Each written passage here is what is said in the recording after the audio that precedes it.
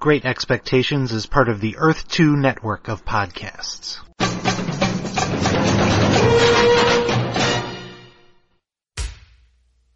Episode 11. X-Men Volume 1, numbers 60 through 65. With guests Greg Turner and Steve Raker.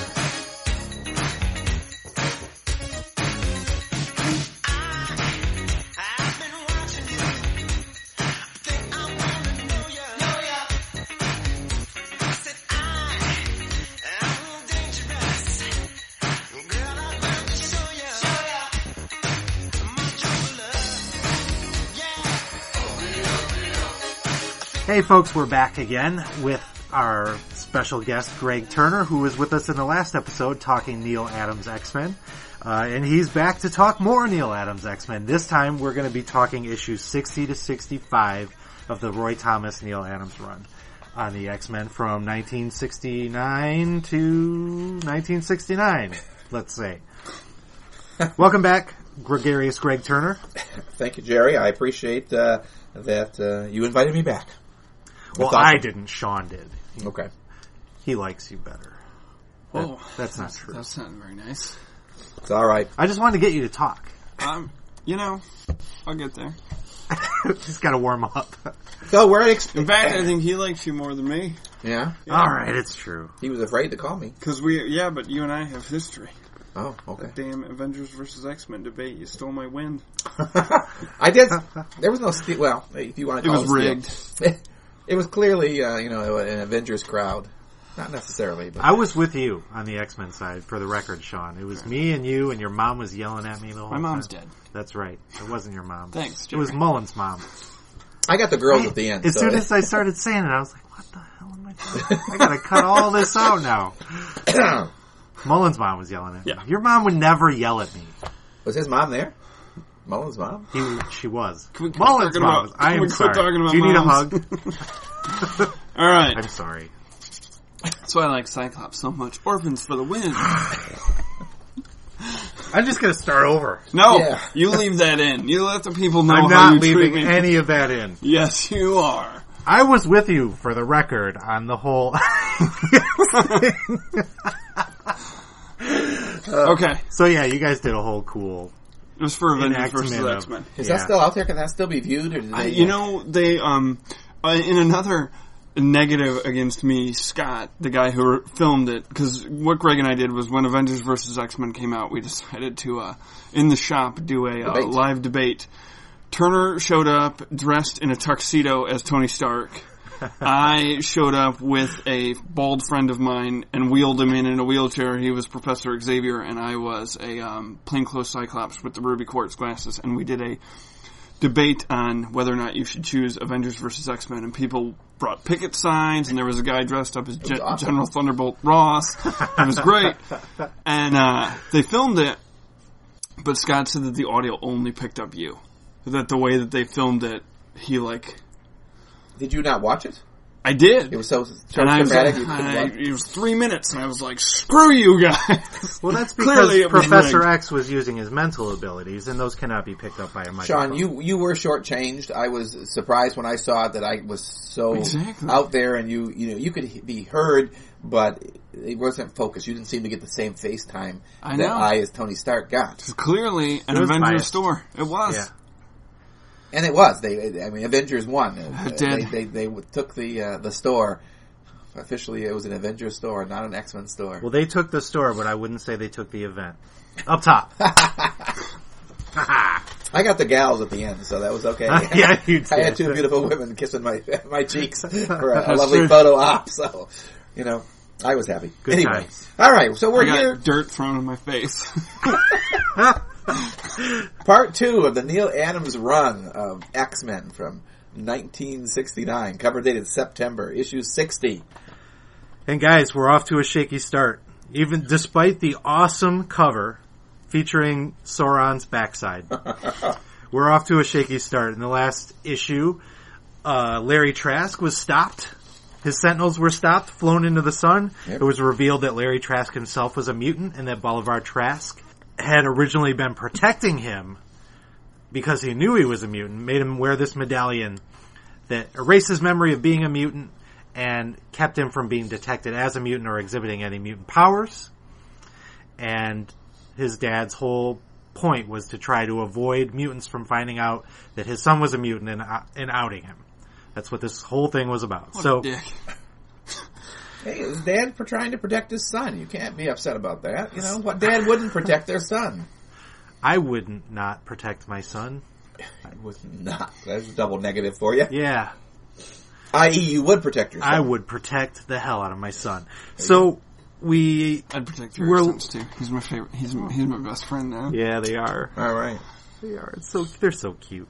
So we're left with this aftermath of a bunch of incapacitated mutants. Pretty much every mutant that we know in the X books right now is here in this building.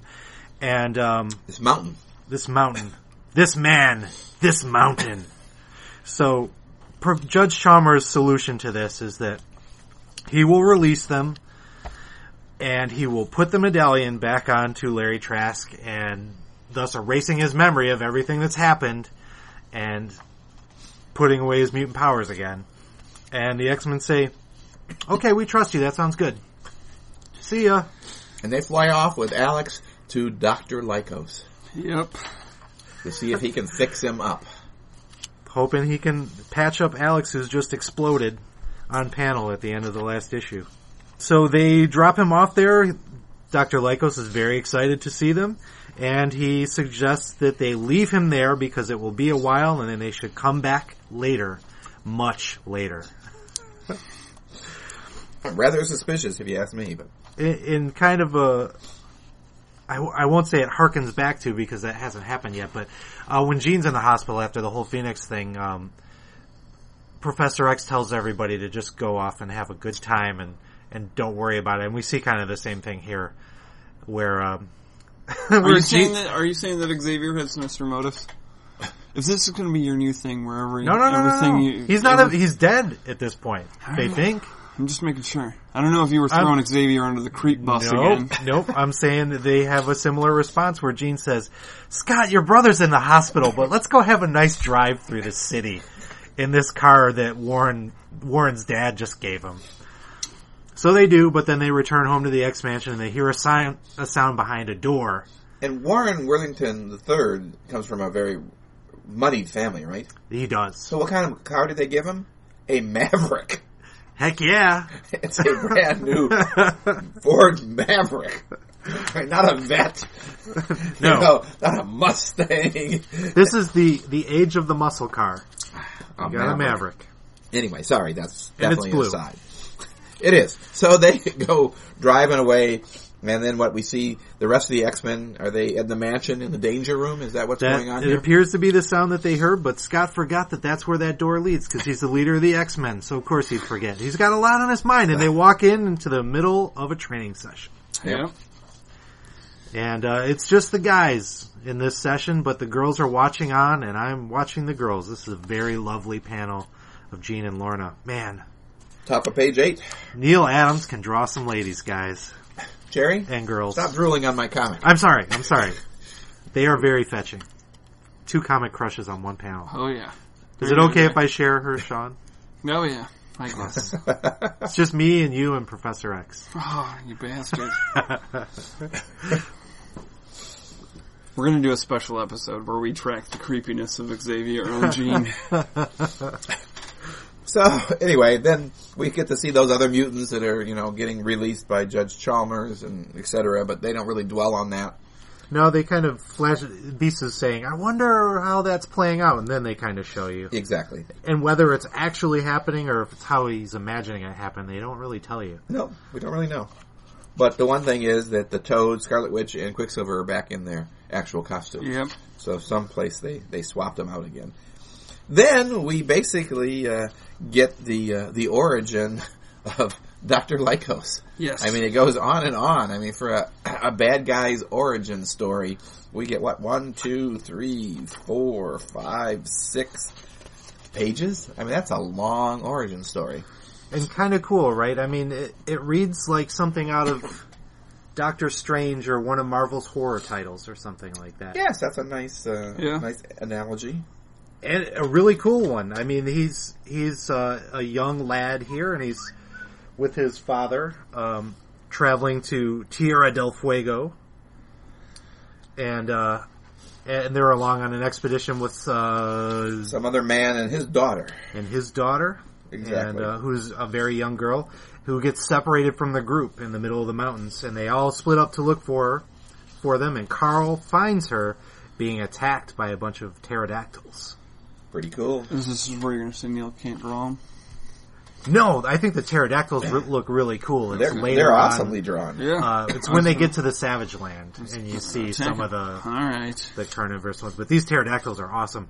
But Carl fends them off with a giant stick, but not without taking some gnarly wounds himself. Right. Wounds which leave him not himself. But his father manages to save him. But unfortunately, he's become basically, what do you want to call him? A psychic vampire, or for lack of a better term? You see him leeching the life of his little pet dog. The dog manages to stumble away, and he's like, hey, I'm feeling great now, but why is my dog limping away? Type of a situation. So. And his dog never came near him again, they make the point of saying. Can you blame him? Dogs, remember. Man's best friend, my foot. Exactly. So you see him, not being able to control it as he leeches energy from living people. Now these are probably bums and other people. And then we see that he's, love at the bottom of page 15, he's actually reading J.R.R. Tolkien's The Fellowship of the Ring novel. He's a Lord of the Rings fan. Exactly. I wonder if that'll come into play later. Ooh, think about that for a moment, people. So then what do we do? We jump back to the present, and we see Dr. Lycos standing over Alex Summers over some kind of a gizmo that's sucking the mutant juice right out of Alex. And he's getting so much juice that he transforms. Dr. Lycos transforms himself into some sort of pterodactyl-like creature, though still retaining his mind, apparently. And so he now personifies evil incarnate, so renames himself, dun dun dun, Sauron, from the master villain of Lord of the Rings. I like how, as he's changing, he's like, I can either choose good, or I could choose evil. And that panel is just like, fuck it, evil. No, look at me. Yeah, well, it kind of reflects the look that he assumed, so I guess you can't get too it's a pretty sweet upset look. that. But yes, and so he just flies off after naming himself or christening himself Sauron. Seriously, a pterodactyl in pants. Awesome. Gotta lose the pants, though. Well, Marvel got in trouble, didn't they, later on with Howard the Duck because he wasn't wearing pants? Right. So, right.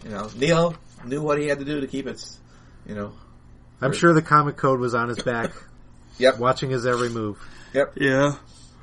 And it just so happens then, as the book ends, that the angel... Oh, go ahead. First, we see the angel step out of his room in a new costume, guys. All right, so... Thank goodness. Neil Adams is starting to affect some change in this book. Still not the best costume. Still not a great costume. It's now primarily red, with only, yellow trunks and some extra yellow accessories. The halo is yellow and so forth. So. And we will see variations of this color scheme appear. And it's always cool when it does. But the best one's still coming, in my book. And the last page of this book is a great shot of Sauron in the air and the angel in the air meeting up. And then you get a close-up of Warren's face saying, "Your eyes, your eyes!" Sauron has dared him to look into his eyes, and Warren obliged. I love how when Warren took off, he screamed the avenging angel again. So this is now twice that Warren's done that and gotten himself in trouble after shouting that. So I think you see a pattern here, Sean? He should stop calling himself that. But he says a flyboy who used to be called the avenging angel. And does this reference something I'm missing? I don't. He obviously likes that name because he keeps saying, I used to be called that. He keeps shouting it. He's like that friend of yours that wants a nickname so bad that they force you to call them by a certain nickname. That's what Warren's doing here. He's like, guys, I used to be called the Avenging... Does anybody remember when I used to be called the Avenging Angel? Just want you guys to know. I used to be the Avenging Angel. Used to be. Used to be. Nobody calls me that anymore. You could if you wanted to, but nobody calls me that anymore. So that ends that issue. 61 picks up with kind of a funky splash page. It's it's kind of close up of Sauron's face and eyes. So this probably would have been what Warren was seeing at the end of the last book is why this is this way. So now we, the reader, are staring into the eyes of Sauron. It's really creepy. I think it establishes a really creepy mood right there on the first page. It's kind of unconventional. It is. And in the same panel, you see the reaction playing out. You see Sauron twice on the panel. It's a cool page, but different from anything else he does in this run. Great title, Monsters Also Weep, is the title of that story. And we're going to find out that Carl Lycos has a softer side, even despite being changed into a monster. So Warren, now hypnotized by Sauron, is starting to see monsters where no monsters exist. Yep. And he, after trying to fight them for a minute, realizes that. And engages Sauron himself again. And that's when we get the double splash page. This is what I think, to me, was the definitive Adams panel. It's got the retelling of Sauron's origin. It's double page spread where he's got his wings spread out, but the panels are actually on his wings. I just thought that was cool. That is a cool panel. It is. No denying it. Because I really like Sauron. We've heard that. I know. And it's okay, Sean. It's okay to like him, even if he's not really a mutant villain. How is he classified? You know, like there's always in Marvel, they're always putting people into cubbies, you know? Like, what is he? He's a dinosaur vampire, but he's not a mutant. Is he a mystical creature or a... I don't know if that's ever explained. I assume, I don't think it's explained. I think it's more like a vampire bite or a werewolf bite. Like he got the scratch from those pterodactyls. We don't know where those pterodactyls came from. Right. That's what we don't know what they were playing in before this. Stay away from those pterodactyls because you don't know where they're from or where they came from. Exactly. That's right. So no, I don't. You know, you want to consider it as a mutant. He wasn't born with unless it was something that already. We'll just make it up right now. You know when your parents tell you not to touch a baby bird because the mom won't like it. Yeah. Carl Lycos touched the bird. He did. So we get to see Angel and Sauron flying above the city and battling each other. So that's always fun. The X-Men arrive on the scene. They do.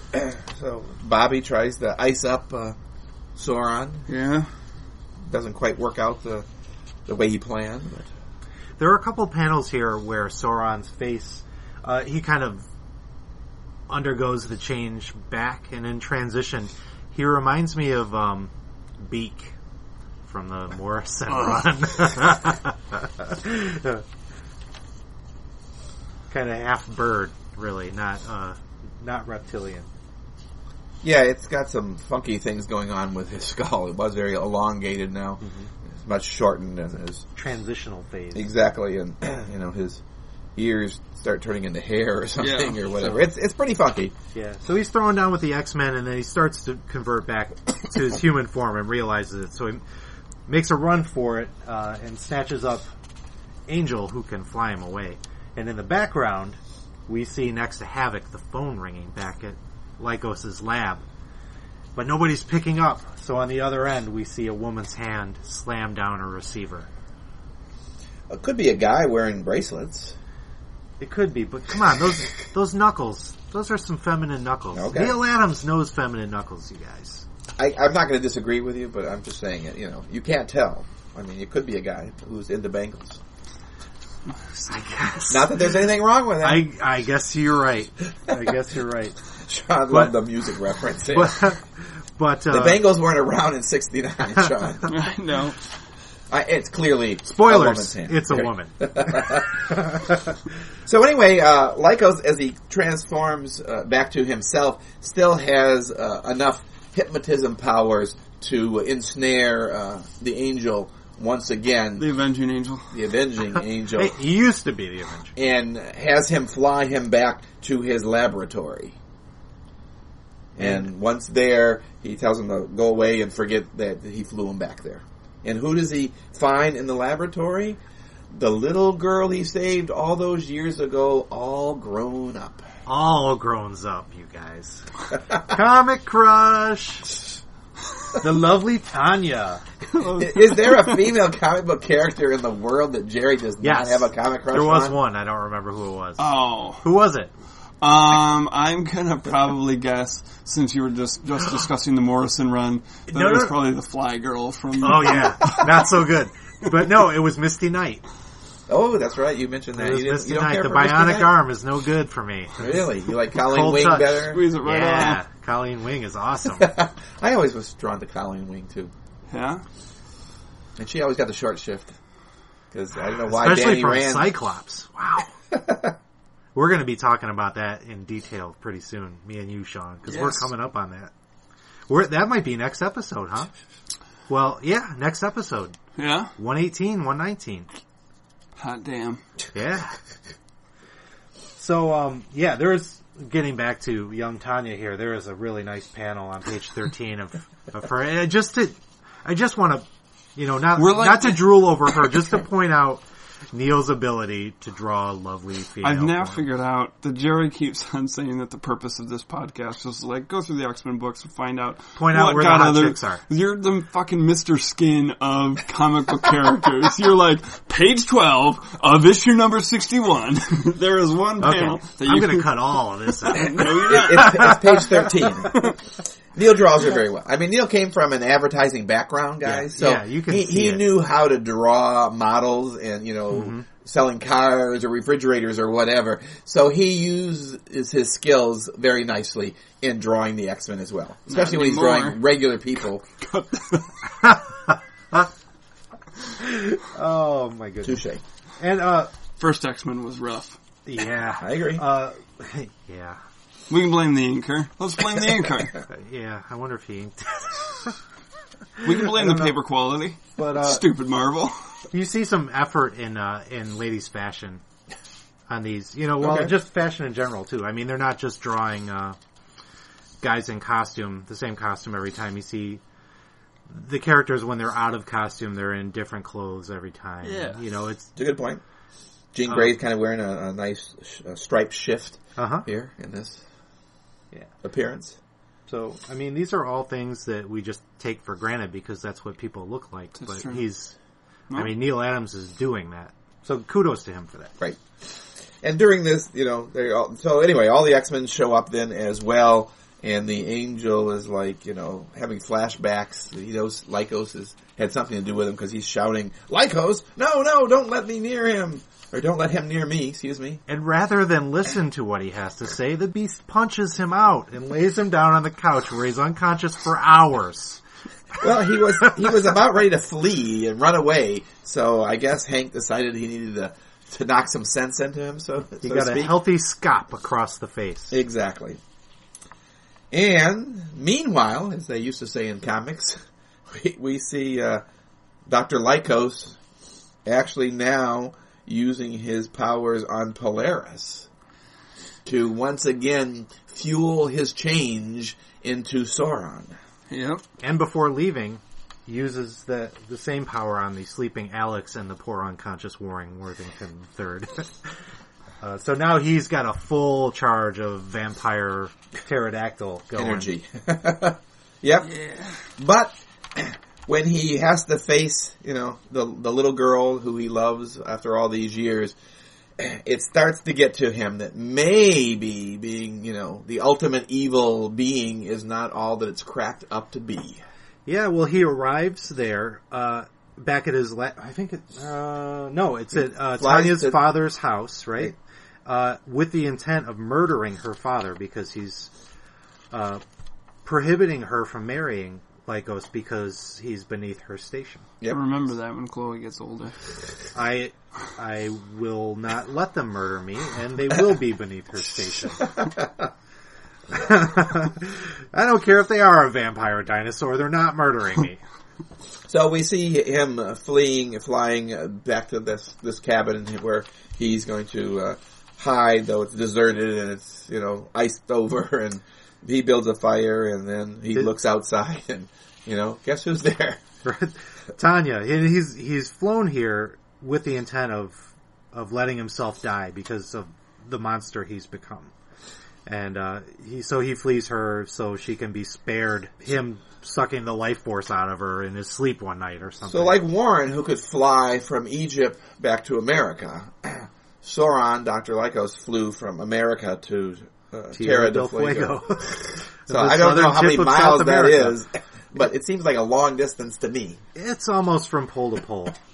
Yeah. So, anyway, these flying mutants or other creatures have some stamina, obviously. Yeah. Well, he is very tired by the end. Yep. But he's tracked down shortly thereafter by Tanya, and so he runs away from her. He does. Jumps off a cliff. Jumps off a cliff. Or falls off, or we're not really sure. He's running that direction, and she's like, "Look out, you're going toward a cliff." And he continues and goes over, so... Yeah, I was looking at the panel, and this may be reading too much into the art, because they could just be indicating he's falling. Right. But what they draw is her running toward the cliff, and then you see a hand reaching... To me, you can almost interpret it as reaching back for her, almost like he regrets it. I think you're reading into that maybe more. But it could just be indicating that he's falling. Right. But I wonder. Maybe we'll never know, because he's just plummeted to his death. Well, was she... And this is the end of Carl Lycos. Was she willing to go to her death to follow him? Because it sure looks like, in this third to the last panel, that she's about ready to go over too. Except, like Last of the Mohicans, man. There you go. Bobby whips up another ice shield and prevents her from following. That's right. So that ends that issue. So it certainly looks like he's plummeted to his doom. Or his dune.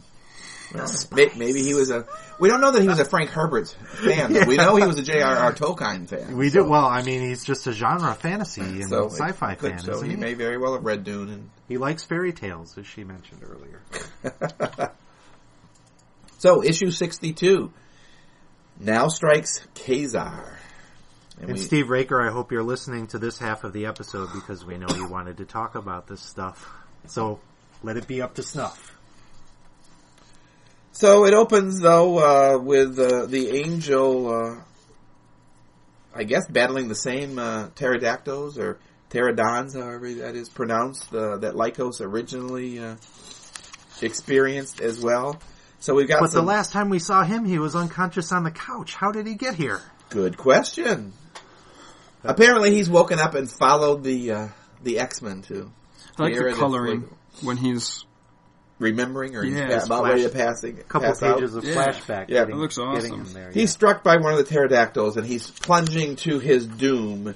He can't, he's still awake, but he can't quite focus. And he's, and all of a sudden, then we shift to a couple of pages that's obviously his memories and reactions, or reactions to the memories. And it's, as Sean just pointed out, some kind of psychedelic, weird coloring. Kind of nothing is in focus. It's kind of a neat effect. Yeah. Very cool. I've not seen that previously in comics, but Neil does a good job on those couple of pages.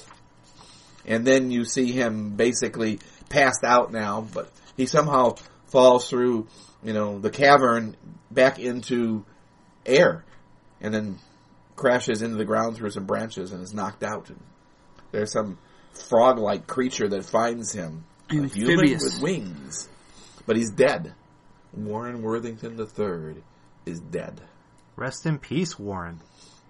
And then out of the forest comes some Cable-looking guy. Who is this guy? Yeah, I don't know. Is it a mandroid or white-haired guy with? He's a white-haired guy. He's packing heat on his leg, and he's got some kind of robotic exoskeleton on his arms and shoulders. Yep.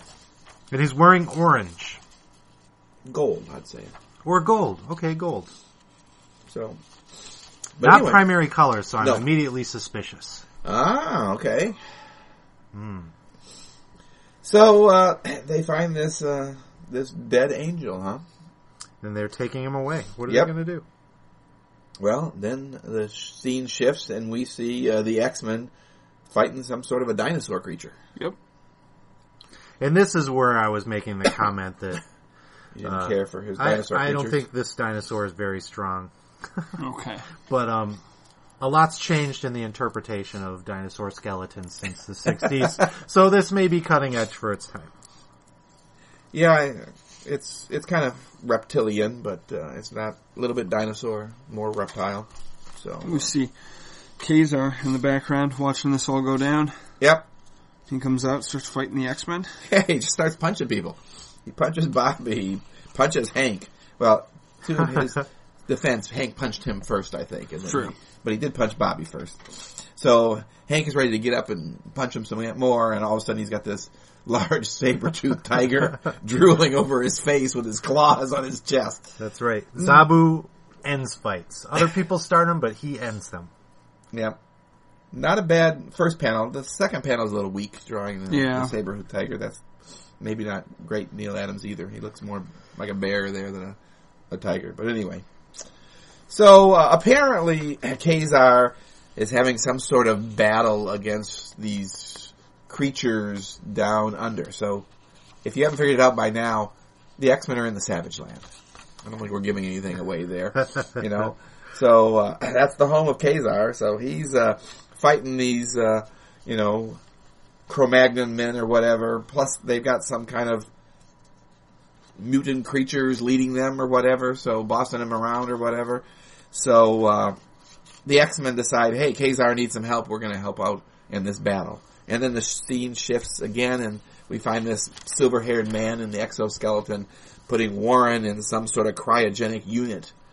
And, he thinks maybe there's a way to save him, that maybe death is not complete. It's like, Princess Bride.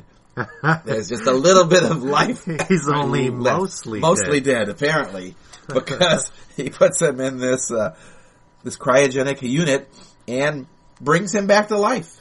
But not only brings him back to life, he comes out in another new costume, which is probably my favorite. Oh, this is my favorite. This is the solid blue all the way up and down with the white stripes down the midsection. And we see a red variant of this from time to time too, but I like the blue. Me too. I have the red variant toy, but not the blue one. Oh, you need the blue one. Bummer. Really? It's a great costume. Obviously, it's a Neil Adams design as well. So we find the other mutants running back, calling this man Master, or whatever, and that there's reporting that there's other people, and then this older gentleman recognizes that must be the other X-Men. Yes. So, basically, I think, Warren, volunteers to act as the go-between between this man and the X-Men. Because obviously he thinks this guy's a good guy because he's just brought him back to life. So the X-Men are out there fighting with Kazar against some other kind of snake-like reptilian creature that's kind of drawn pretty cool. Yeah, this should point this out because this is leading up to a really cool moment, I thought. Kazar says, "Do you hear that noise? That is the Piper." Yep. And when he makes music, death and destruction are his refrain. And almost sure poetry. enough, this serpent comes out of the water and attacks them. Are they related? Possibly. But the X-Men do battle and Kazar runs off. What's up with that? But on the next page, which is page 18, we see a really cool panel where this Piper guy is playing his pipe and suddenly disappears through the top of the panel. And you see Kazar holding him by the head with both hands. And then from the side, and then flip to a close-up of the Piper's face with the entire pan flute jammed in his face. It's still in his mouth. And Kazar's thumbs buried in his forehead.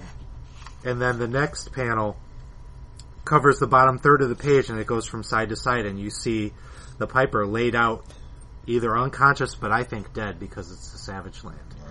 And the pipes are broken down there. The pipes are broken. Yeah. The pipes are broken. And you see Kazar walking away. And it's all silent, nothing said, no sounds are made. It's just he silently shows up and kills him. And this is the second of Magneto. Oh, I don't want to spoil anything. I think you just did. Well, anyway, so Ka-Zar strides away, and so this is the... And the other X-Men noticed that the second that the music stopped, the reptilian thing went away. Maybe we misjudged Ka-Zar when we got mad at him for running off. Maybe. They say. Exactly.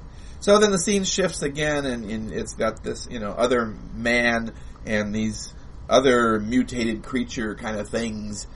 Jerry was wanting to point out that we'd seen 3 of them. The amphibious one, we had the guy with the evil eye or whatever, and then we had the Piper.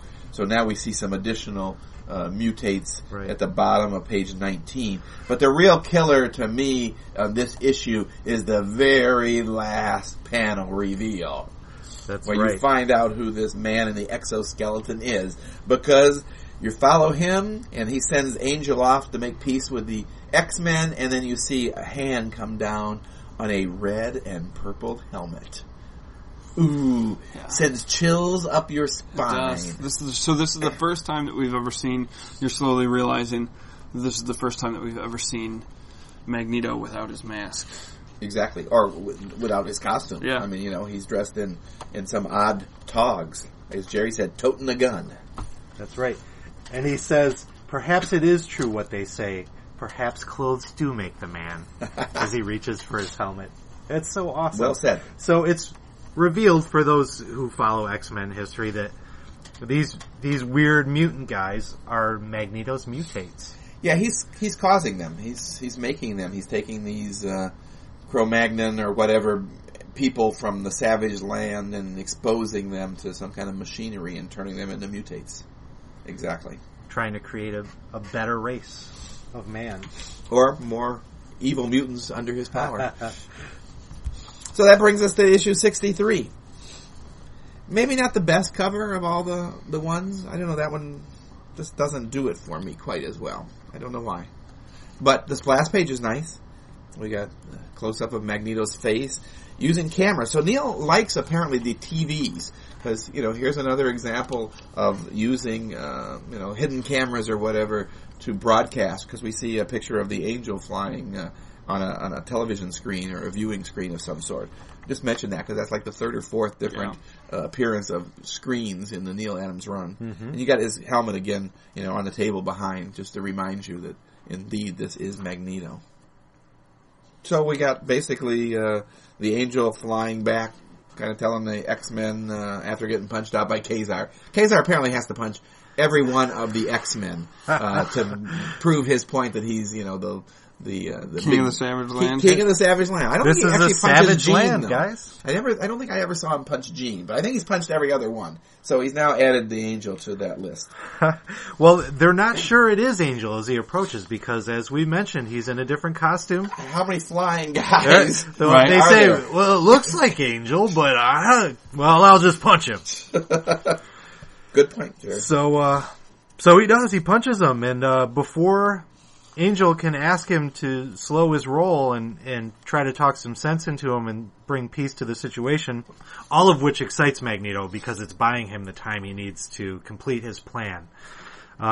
Fortunately, Ka-Zar hurries on without listening and is attacked by this amphibious mutate guy. Correct. And who brings a bunch of friends along. He does. So, guess what we get to see? We get a great battle scene on page 7, a splash of Ka-Zar and the Beast just wailing on these mutated Cro-Magnon men or whatever. And I think indie guys probably love this kind of stuff more, but the Marvel fan in me hates this monochromatic coloring because I think all the detail is lost in this page without being fully colored. I mean, I like it. Great inks on it, but I think it could have been more if it was, I don't know. But it's a red background with shades of blue coloring the figure work, and yeah, it's a good page. It reminds me later on in Neil's career, he does a cover for World's Finest. that uses a similar, not coloring, but the thing where there's one hero raising up another guy above his head and another hero, I think it's Batman and Superman. I think Superman is lifting the guy over his head. I think Batman is the guy doing the Hank McCoy punching here and all these aliens or whatever. So very similar to this. So he copied himself, I guess, whatever you call that. But this kind of looks like a page out of Savage Sword of Conan or something. To me. It could be. It could very well be. Exactly.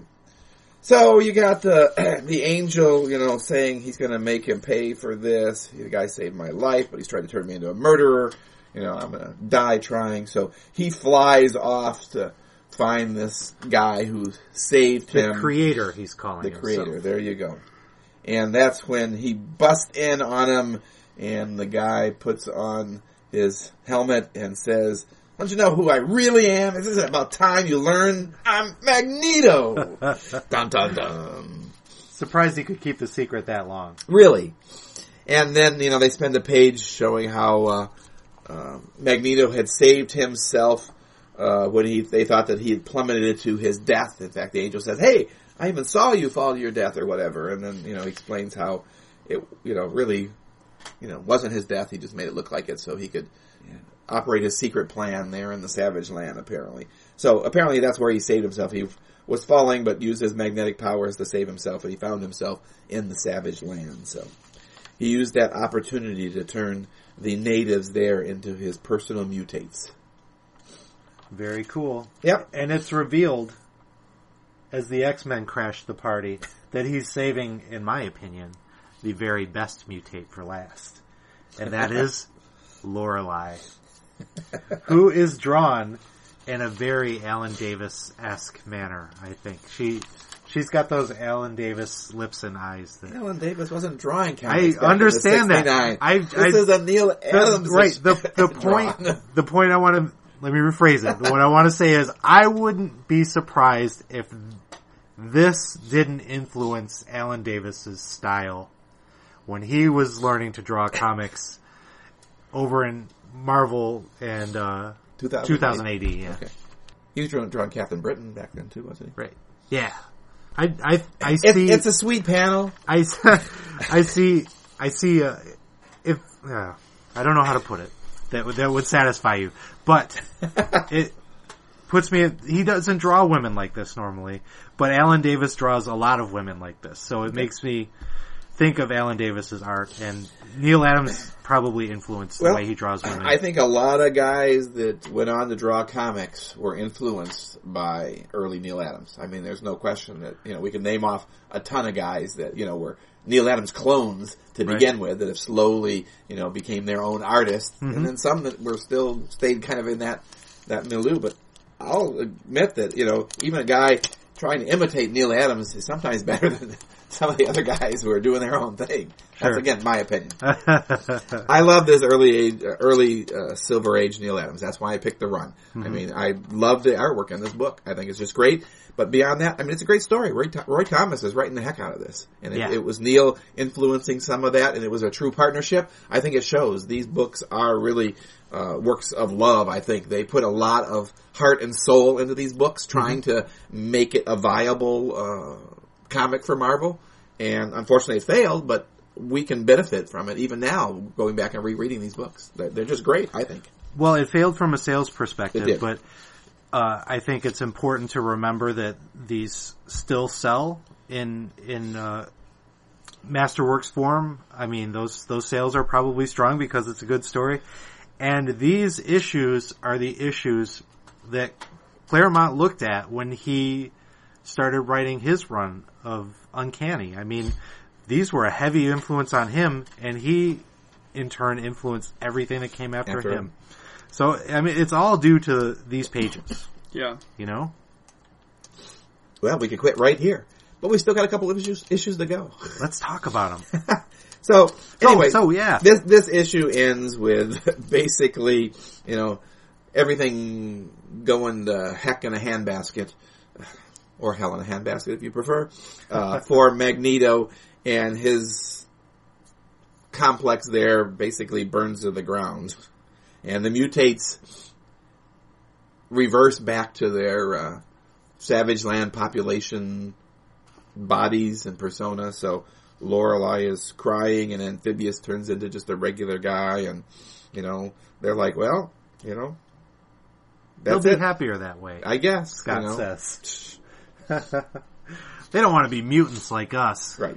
Hated and reviled by all of humanity. So, does Lorelei ever make another appearance? She does. I thought so. I thought I remembered that. I think of all of I think they all do, but I think she's the most prominent one. Okay. And don't ask me what issues, because I couldn't tell you offhand. Well, I wasn't asking you to name issues. And I certainly don't know. Because I said not to. Okay, good. So that brings us to issue 64. Yes. Which is a non-Neil Adams drawn issue, but it's important because it introduces a new mutant, and that is Sunfire. Sunfire. When One of my Sunfire favorite strikes. costume designs. And I can't believe that this is a Don Heck design. What do Maybe you it think? isn't. I don't know. Is the cover drawn? Is that a Don Heck cover? I'm not sure. We'd have to probably go on the Grand Comic Book database or whatever to see It's who not drew that signed, cover. so I'm thinking there's no way it's Neil Adams. But it looks a little Neil Adams-ish. It does. But, not great Neil Adams. So, anyway, we don't know who designed... So this was drawn by Don Heck. It was drawn by Don Heck. But we don't see Don Heck. Well, it's also inked by Tom Palmer, who does just a wonderful job inking Neil Adams. And I think Jerry wants me to say a certain phrase because I used this earlier. But I tell you, Tom Palmer inks the heck out of this Don Heck pencils. So however you want to take that is that he just did an outstanding job, or if he literally inked so heavily that you can't see Don Heck underneath this any longer. Don may have just done the layouts or whatever, so there may not be a lot under there. This may be quite a bit Tom Palmer, because it does, if you flip through this, it's not quite as classy as the Neil Adams drawn book, but it's not bad artwork at all. And it introduces a kind of a cool character, Japan Sunfire. The first splash page is a great page. It is. And I will say that Heck has grown as an artist since his early X-Men stuff. And some of the later stuff you see, he's only doing layouts, and Werner Roth is finishing over them. Right. So it's not really fair. That was you. Sean was also finishing over them. So we shouldn't judge him too harshly. Maybe he had these pages in him. I don't know. But I agree that I think Palmer's got a heavy influence on it. So, but it's a worthwhile issue. Don't get me wrong. I mean, it's not a Neil Adams issue. I mean, it's a step back, but it is the combination. Heck and Palmer are a heck of a team as well. Not quite up to par with the Adams-Palmer team, and again, for fans of Sunfire, this is his first appearance. So, well worth seeking out and purchasing. So, 65. The last of the Neil Adams drawn comic books, X-Men comic books. Actually, Roy Thomas isn't credited at all here. It's credited to Dennis O'Neil as the writer, Neil as the artist. But Denny has gone on record as saying that really this is pretty much all Neil. He's gotten given credit for it, but he helped plot it or whatever. But Neil really did do most of the heavy lifting, plot-wise as well as writing-wise. And it maybe shows a little bit when you get into this. The episode is called Before I'd Be a Slave, and X-Men make it home to the mansion, and they are met with Alex and Lorna. They're already in costume, saying, "Hey, there's this problem," and the big reveal in this one. And again, I guess we can talk spoilers because, this was done in 69 or 70, not today, is that they say, "Hey, we got something to show you. Come on in." So the X-Men come in, and who rolls out of the back room? Professor Xavier. He's alive! Yes, indeed. Apparently, he faked his own death. Really? Yes. Back in issue 42, so this is 2 years he's been gone. Exactly. But not dead. They always say there's no one is dead forever in a Marvel comic book. Yeah. And then you used to say, except for Bucky. Well, then that isn't true anymore either. So I guess no one ever stays dead. No, They cloned Uncle hers, Ben. Uncle Ben? Uncle Ben. Uncle Ben. Okay. So now he's the only one that stayed dead. So that didn't happen. you get this whole thing with Professor Xavier If I didn't read it. explaining that he is in fact alive, that it was, who was it? The Changeling that had assumed his identity so he could go into secret basically he got some indication that there was some aliens coming to take over the world.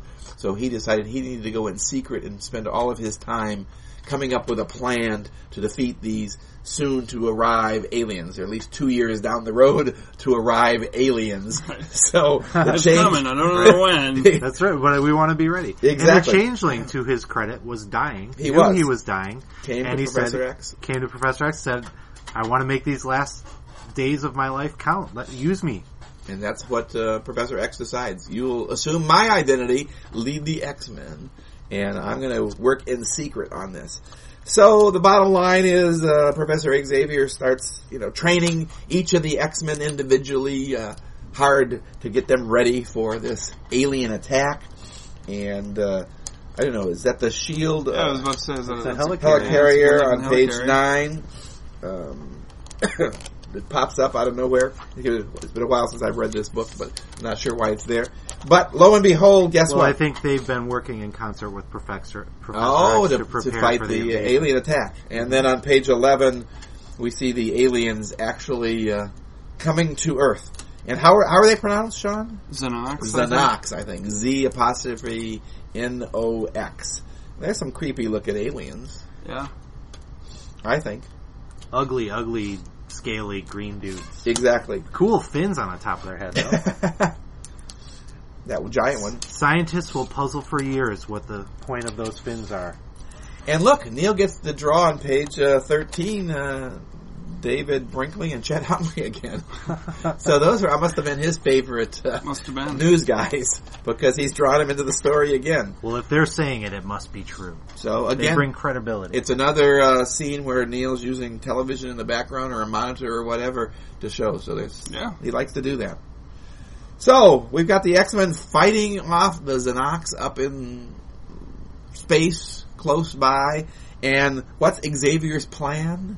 He's going to take everybody in the world and link them together telepathically to provide the needed positive thoughts to use going through himself, Jean Grey, funneling into Alex Summer, who's funneling all of his powers into Scott Summers, who then uses his eye blast to shoot off this beam into space, being powered by children and women in Africa and Indian women and sheiks in Arabia or Saudi Arabia.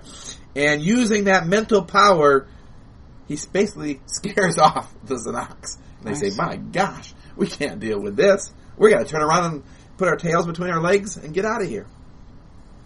And it ends with the Beast saying, amen, friends, amen.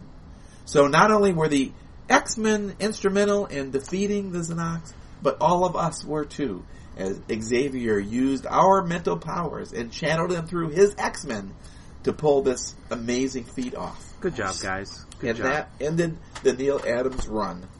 And the X-Men managed to get one more issue before they too ended their run the first time. And then they went all reprints for a couple of years. So what do you think?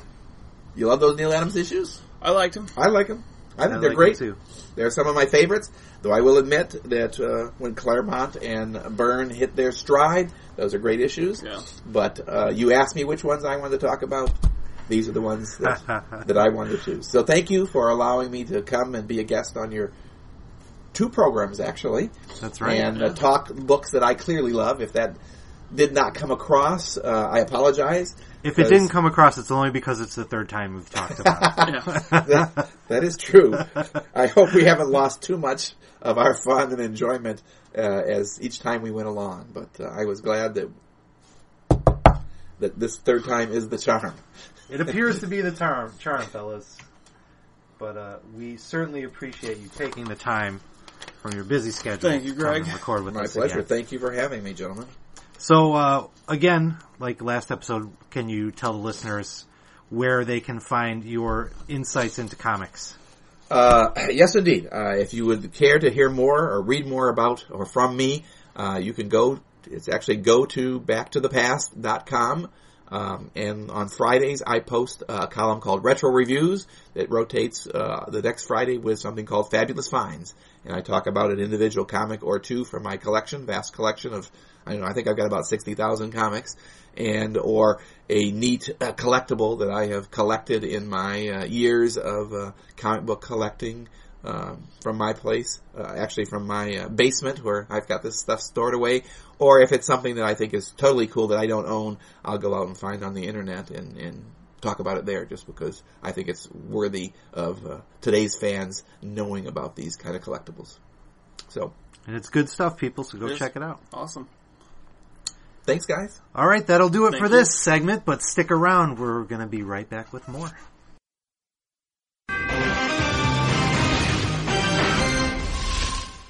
Previously on X-Men. Hey, surprise everybody, we're back for a second segment on this episode. That's right, you should remember this from last time when we did this. But today, you're not going to get just Sean and I. We've brought in a special guest again for part 2 of this episode. And that special guest is Mr. from Twitter, Steve Raker, co-host of the Marvel Noise podcast, arbiter of knowledge of all that is Marvel. And indie stuff, too, it seems. He's got a podcast, Indie Noise, that you might want to check out. Both part of the Deliberate Noise Network. The Deliberate Noise Network. Welcome, Steve, to our humble show. Thanks for having me on. I hope it's the first time of many because I like to talk X-Men, and I rarely ever do on Marvel Noise, so let's do it. Awesome. And I've mentioned before that I've appeared on your show a couple times, and we've never gotten to speak X-Men. It is dear to my heart, and it's all Sean ever thinks about. So we're glad that we can make you happy, and you being here makes us happy. It So was let's all get I it on. thought about until you guys introduced me to Taserface. Oh, Taserface is so good. But that's not why we're here today. We're here because you, Steve, are one of the foremost experts on the X-Men, as it turns out. And we want your knowledge, and we want everyone else to share it.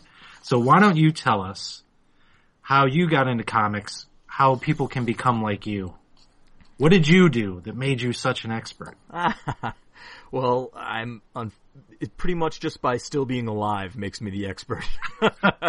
And being old. I was born in 1970, so when all different X-Men came out was right 1975-ish.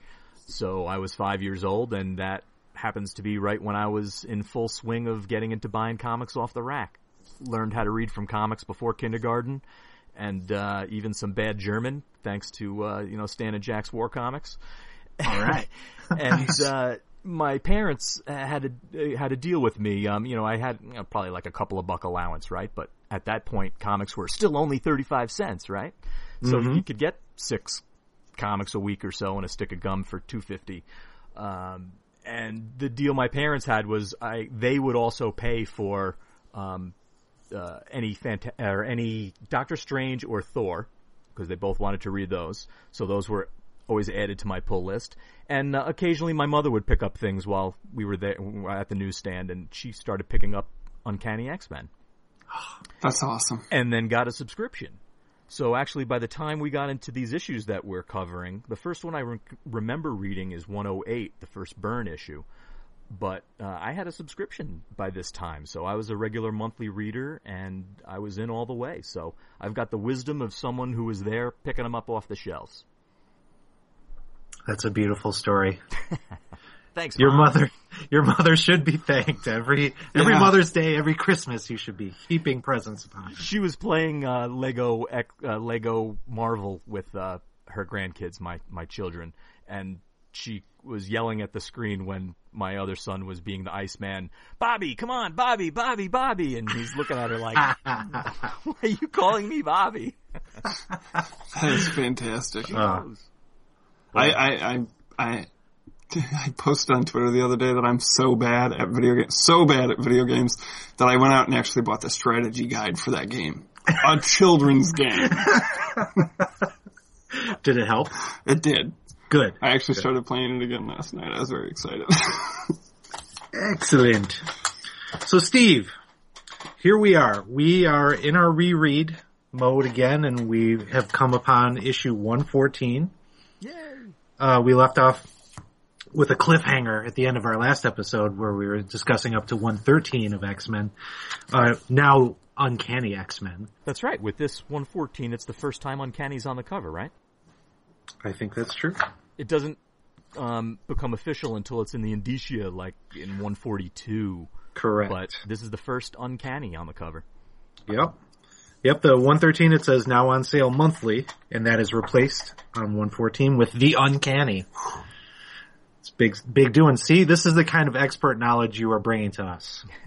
They actually had used Uncanny with X-Men as in some of the backup features back in the original run when they were doing the little, like, Meet the Uncanny X-Men or that business. So the Uncanny adjective had been loosely associated, but not done like this.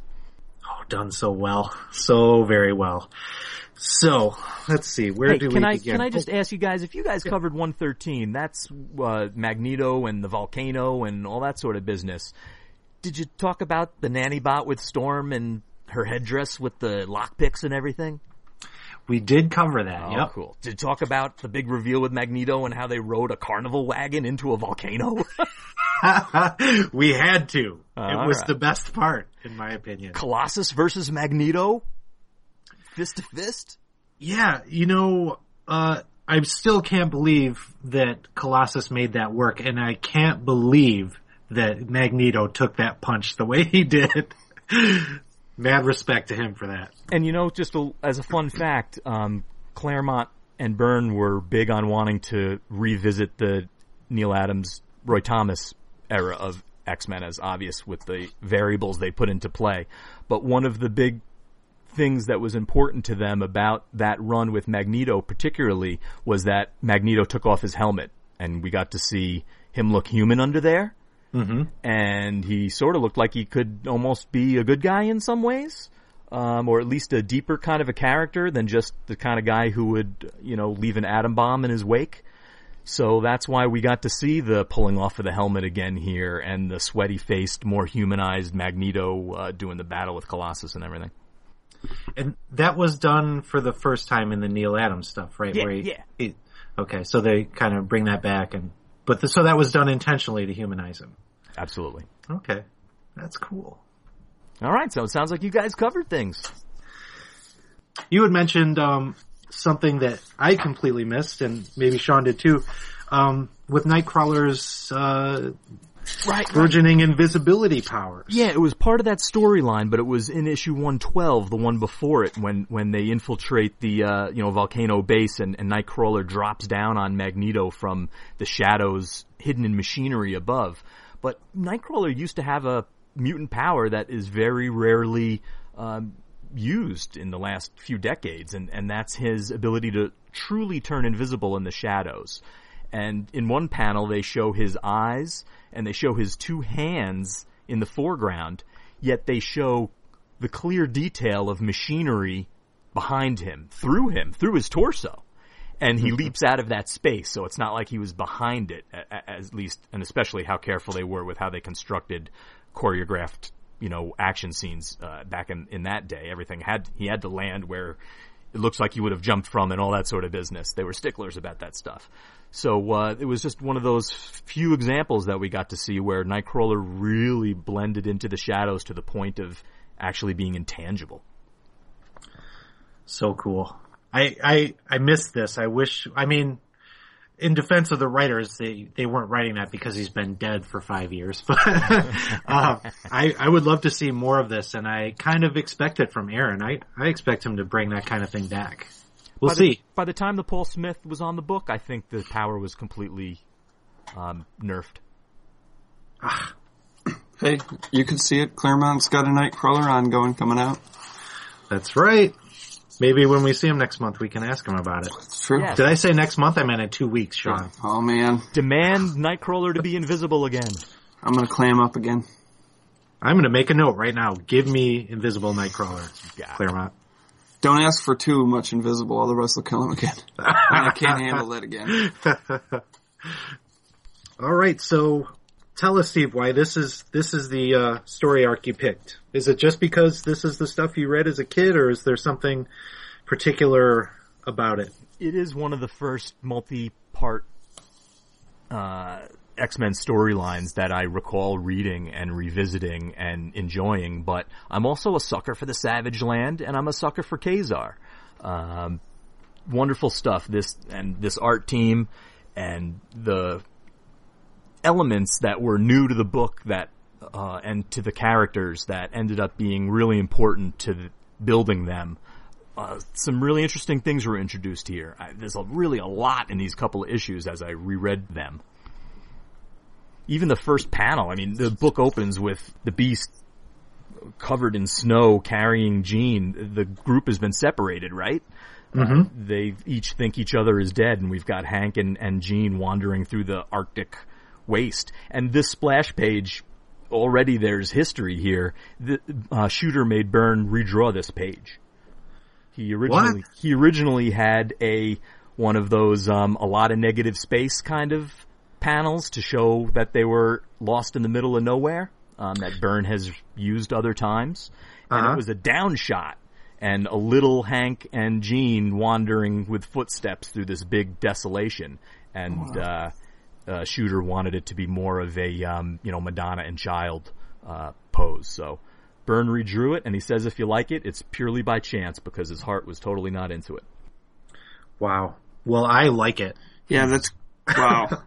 I mean, is the original image available online? You think I could track that down and put that up on our Facebook page? I've never seen it. I wonder if it's out there somewhere. I'll have to look for that. Okay. Wow. Well, I hear these stories all the time. I recently saw on Twitter, Steranko posted that, that classic Incredible Hulk annual #1 cover that he did, the face on that was redrawn. I believe it. And that was done by, Wonderkin. Oh, God, thank you. Yeah, it was done by Marie Severin. And he's still pretty bitter about it, I guess, but it's a beautiful cover, but, somebody actually posted the original image and it's much more savage looking. Really cool. But both great covers. But another example of, something that was changed and you're shocked that such a great artist would be forced to make a change, but in the end it produced something great. And they might not like it themselves, but I mean, I wouldn't trade this page for anything. Ditto. I'm glad we agree. I like too when Hank and Jean make a stir. Hank finally wakes up Jean, who is unconscious, and she blasts the Phoenix Force to see if they can get to the other X-Men that they have to presume are dead and buried at that point, along with Magneto. And it calls the attention of a helicopter. But when she phoenixes up, it restores her costume, which was very alluringly cut and ripped up in a panel that I stared at and probably was a catalyst for an early puberty for me. Yeah, it's very torn and very pointy in certain places. But you see, because it was cold outside, if you know what I mean. But you see how it's all fixed after she phoenixes up? Yeah, Pretty yeah. cool. Well, she's had a chance to get her wits about her, I guess. Oh man, these pages are exquisite. So, Hank breaks the news that they are most likely dead, the rest of the team. But on the next page, pow, you see Colossus punch his way out of the rock with the rest of the X-Men behind him. And they arrive in the Savage Land. Which is such a great splash page. Love it. With the pterodons or the pterodactyl things flying, and it's great. And I love how Cyclops has been there before, right? He's like, "Welcome, gang. I know right where we are." That's why he's the leader. He's got the experience. And even just thinking about like exploration, that one guy who's been there before, so helpful. Well, I guess having some knowledge is better than having no knowledge. They quickly in a couple of pages, I think, cleverly establish like some of the threats and that are in the Savage Land just by having some dinosaurs attack and that sort of business, and kind of let you know that you're in the wild. Yeah, and Banshee's first victim attacked by a pterosaur, and I have to point this out because it's misspelled. And it breaks my heart as a big dino nut. That really kills me. But it's drawn beautifully, and it is gigantic. I can't believe anything that large ever existed on the planet. I'm sure it's a Savage Land only special. But speaking of tell special, that to Rodan. Colossus mixes up a fastball special for Wolverine, who's thrown into this pterosaur, and cuts it to shreds quickly. And this is where we really, I think, first get to see Wolverine actually cutting something living with his claws. Is that right? Yeah, he's happy to be cutting loose. He even says so. It won't be the last time in this storyline either. So he comes crashing down with the pterosaur, and in the meantime, we see a stubbly, half-naked man hiding in the bushes watching, recognizing Cyclops. Who is this guy? I wonder. Somebody's watching. But hey, forget about that, because Cyclops is mad at Wolverine for yet another time, and how crazy is he for just cutting loose like that when he could have plummeted to his death? He'll get his guys in line eventually. But in the meantime, I think you're going to see these two go head-to-head a lot in these 3 issues. Yeah. And rightly so. We'll see them contrasted quite a bit, I think, pretty much for the first time repeatedly. So here we get a first glimpse that maybe this is going to be a Wolverine-centric story in a way that I never picked up on. But he says, group, I think I'm going to like this place. And it really does seem to be the first situation as a team that really plays into his strengths. And the X-Men go and hook up with the fall people that live by the waterfall. And they get acclimated, get healed up and acclimated, and we get that awesome Storm pose in her, tattered Savage Land loincloth and stuff, and she asks us if we like them, and it's like them? I love them. Both of them. Yeah. This has become a patented move for Aurora, I think. She has this kind of, we all know I look great. Do I look okay? I gotta ask someone, do I look okay? I need confirmation. But it's from this, because this was so, imprinted on my generation's head. Sure. I was, and Byrne to this day says that he didn't know how to draw women back then, and he thinks Storm is way too chunky. What? No. Crazy. And I think maybe he draws by women today's too skinny standards. now. He draws everybody too skinny now. Yeah. I'd be careful about that one. That is not chunky by any standards, not even today's standards. Yes, be clear. If there are any women listeners out there, we do not think Storm is fat. No, and this is She looks awesome. He says that he's surprised that anyone thought that his women back then were so beautiful, and man, if anything, he lost his touch, didn't find it along those lines. Well, I agree 100%. Whew. We go ahead, Sean.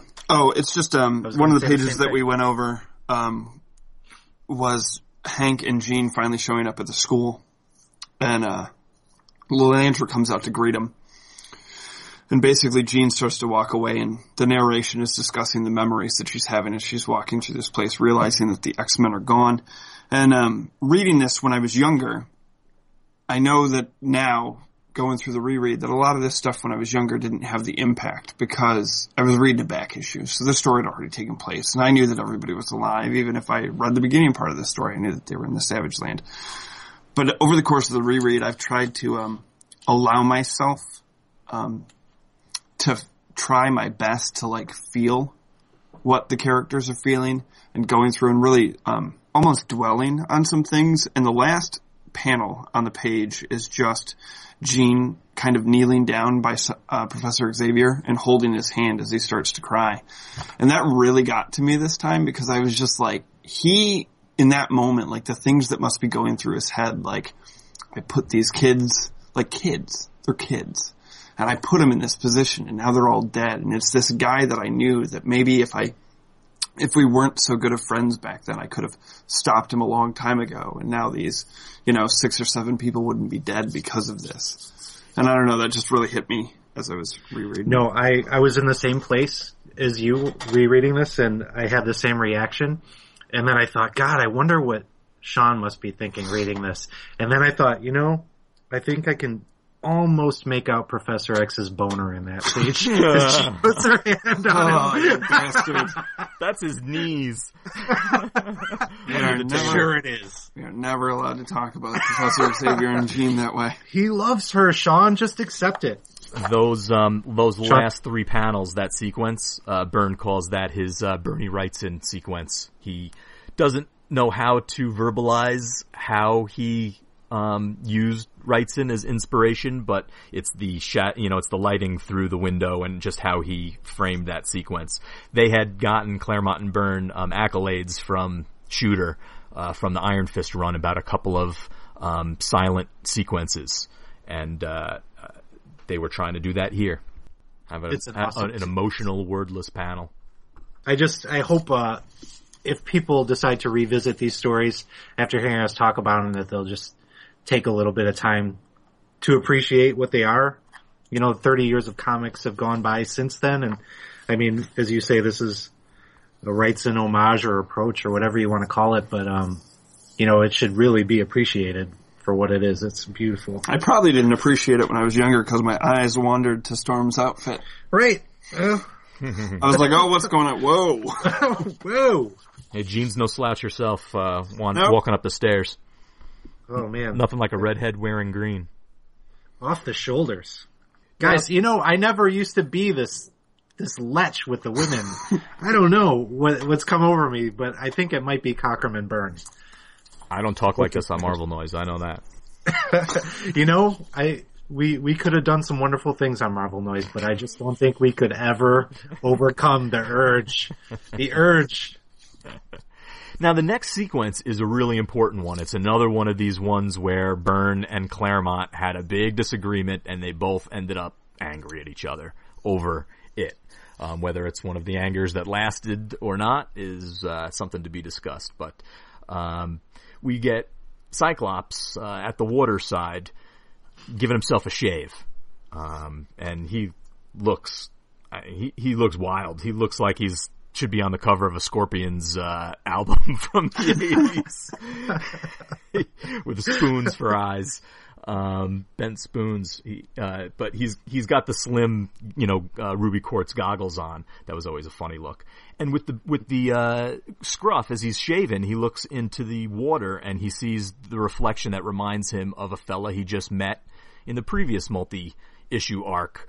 When they were with the Starjammers. And he's like, I look like Corsair.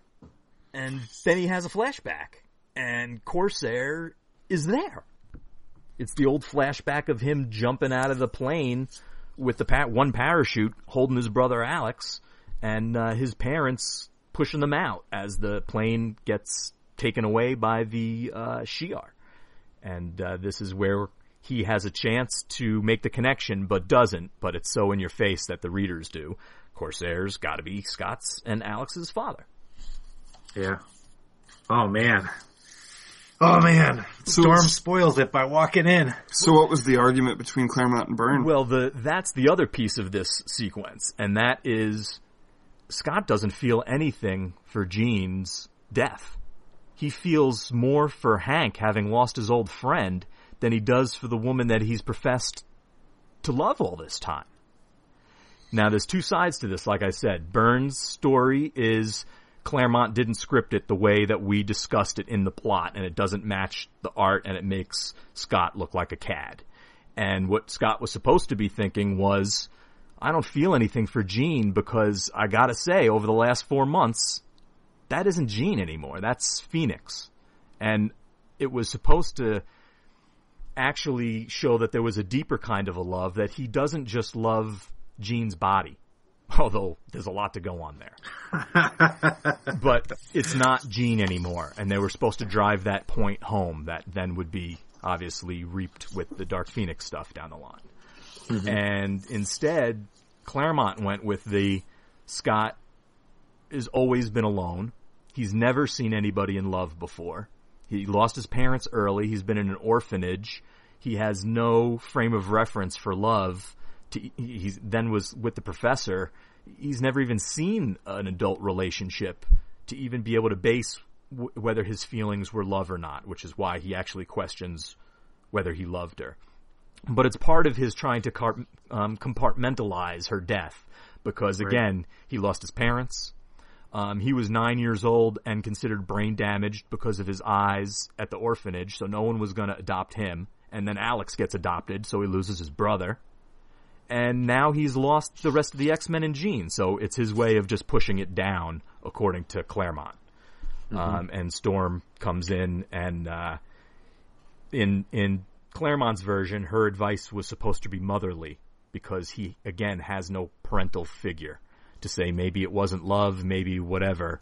But to Byrne, this was hacked so horribly, and he was furious. I kind of got to side with Byrne on this one. Like, just a little bit. I mean, I think that Scott's going through some stress, like possibly post-traumatic stress because of everything that's going. So it's like I see both sides of it because I can understand that Jean's changed, but it did come off kind of badly.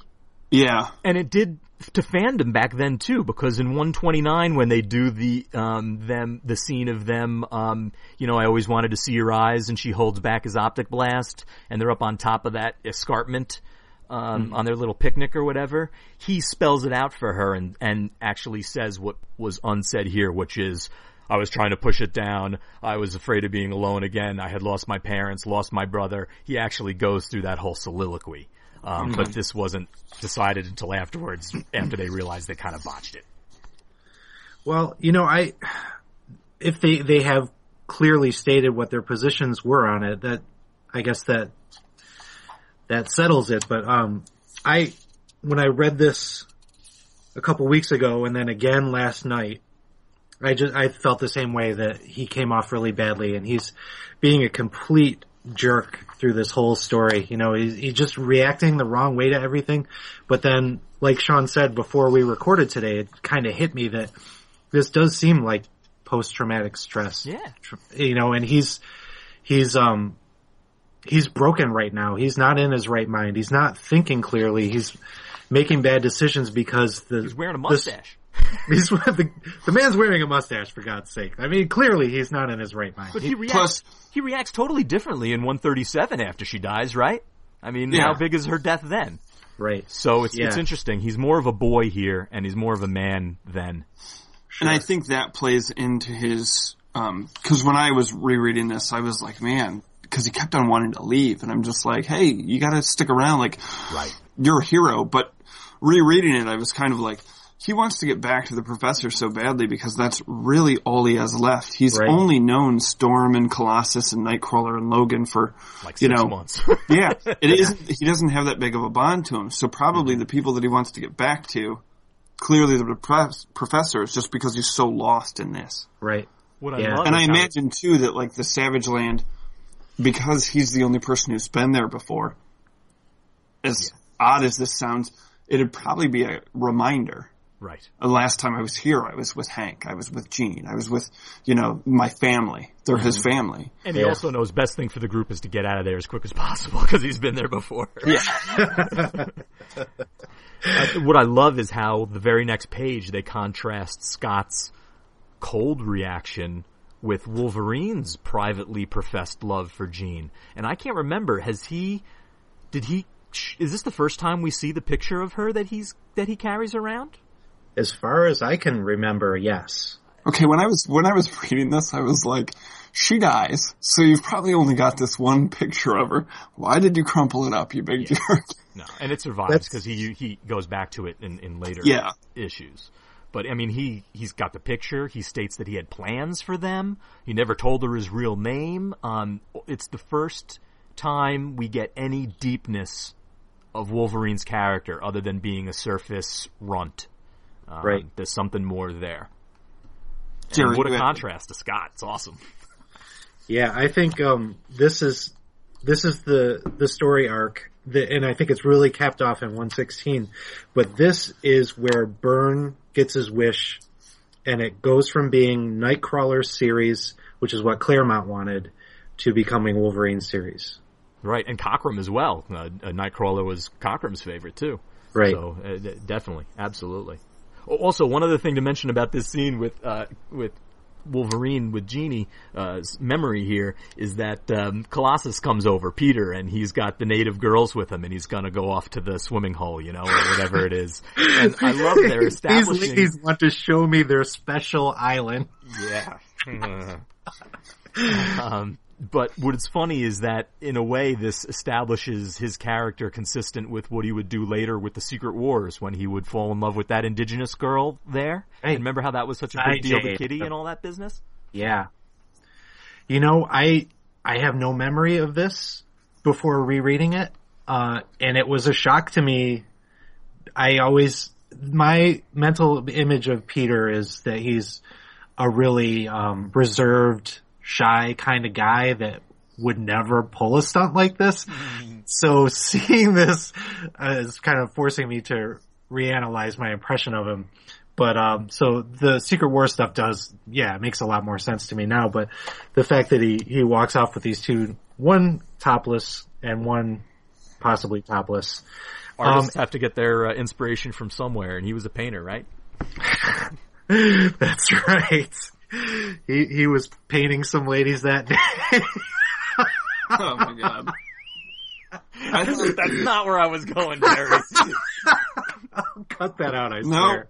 No. Because I thought asking if you think mid-performance he armored up was going to be the worst thing that was said about this, but you just topped that. Wow. Well, I mean, we know he adds that to his repertoire later in the Cable and X-Force book written by Hopeless.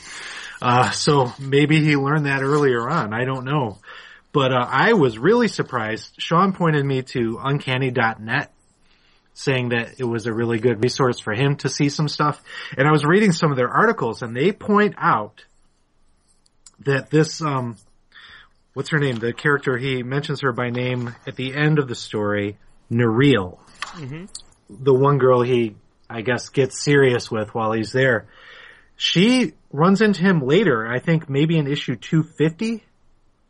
And she's got a young boy with her named Peter.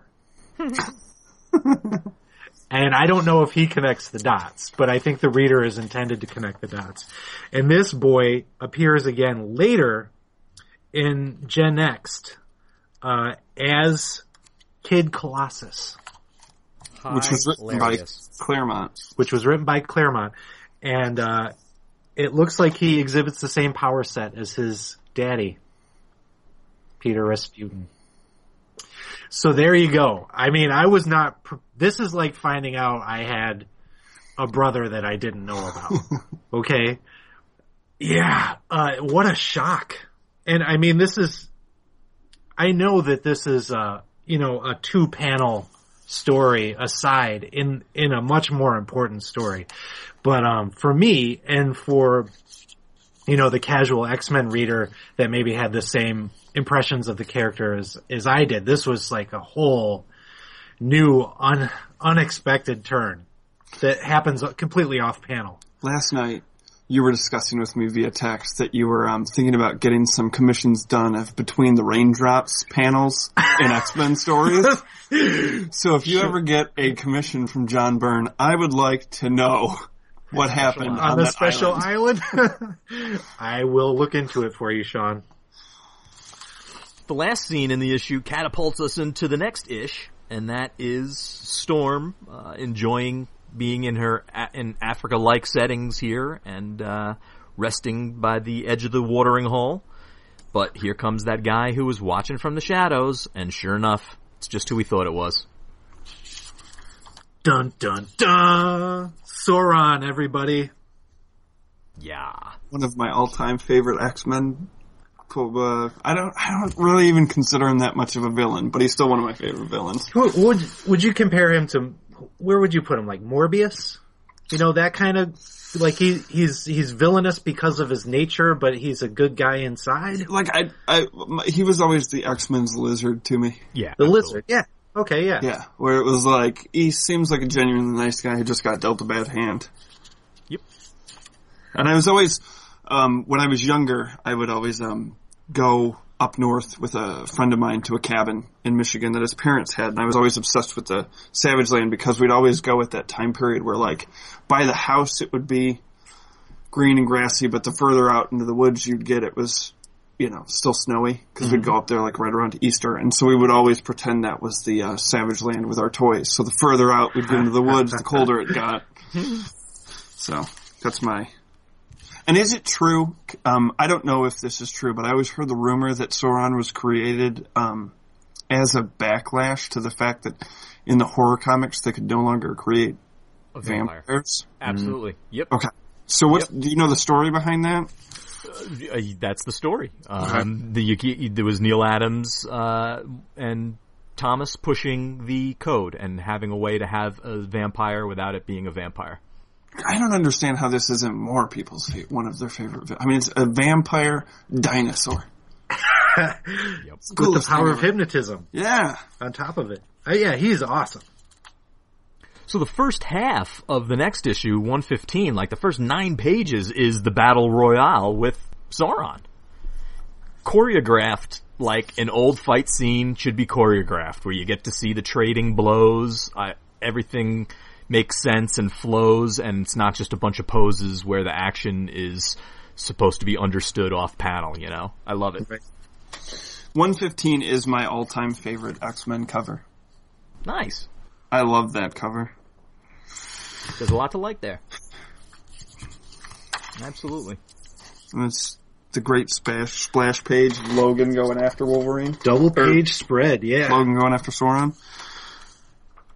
Yeah, Byrne very rarely used double page spreads in the X-Men, but here he did, because he really wanted to get that horizontal, motion of Wolverine leaping across, and making up that space between the group and Sauron and Storm.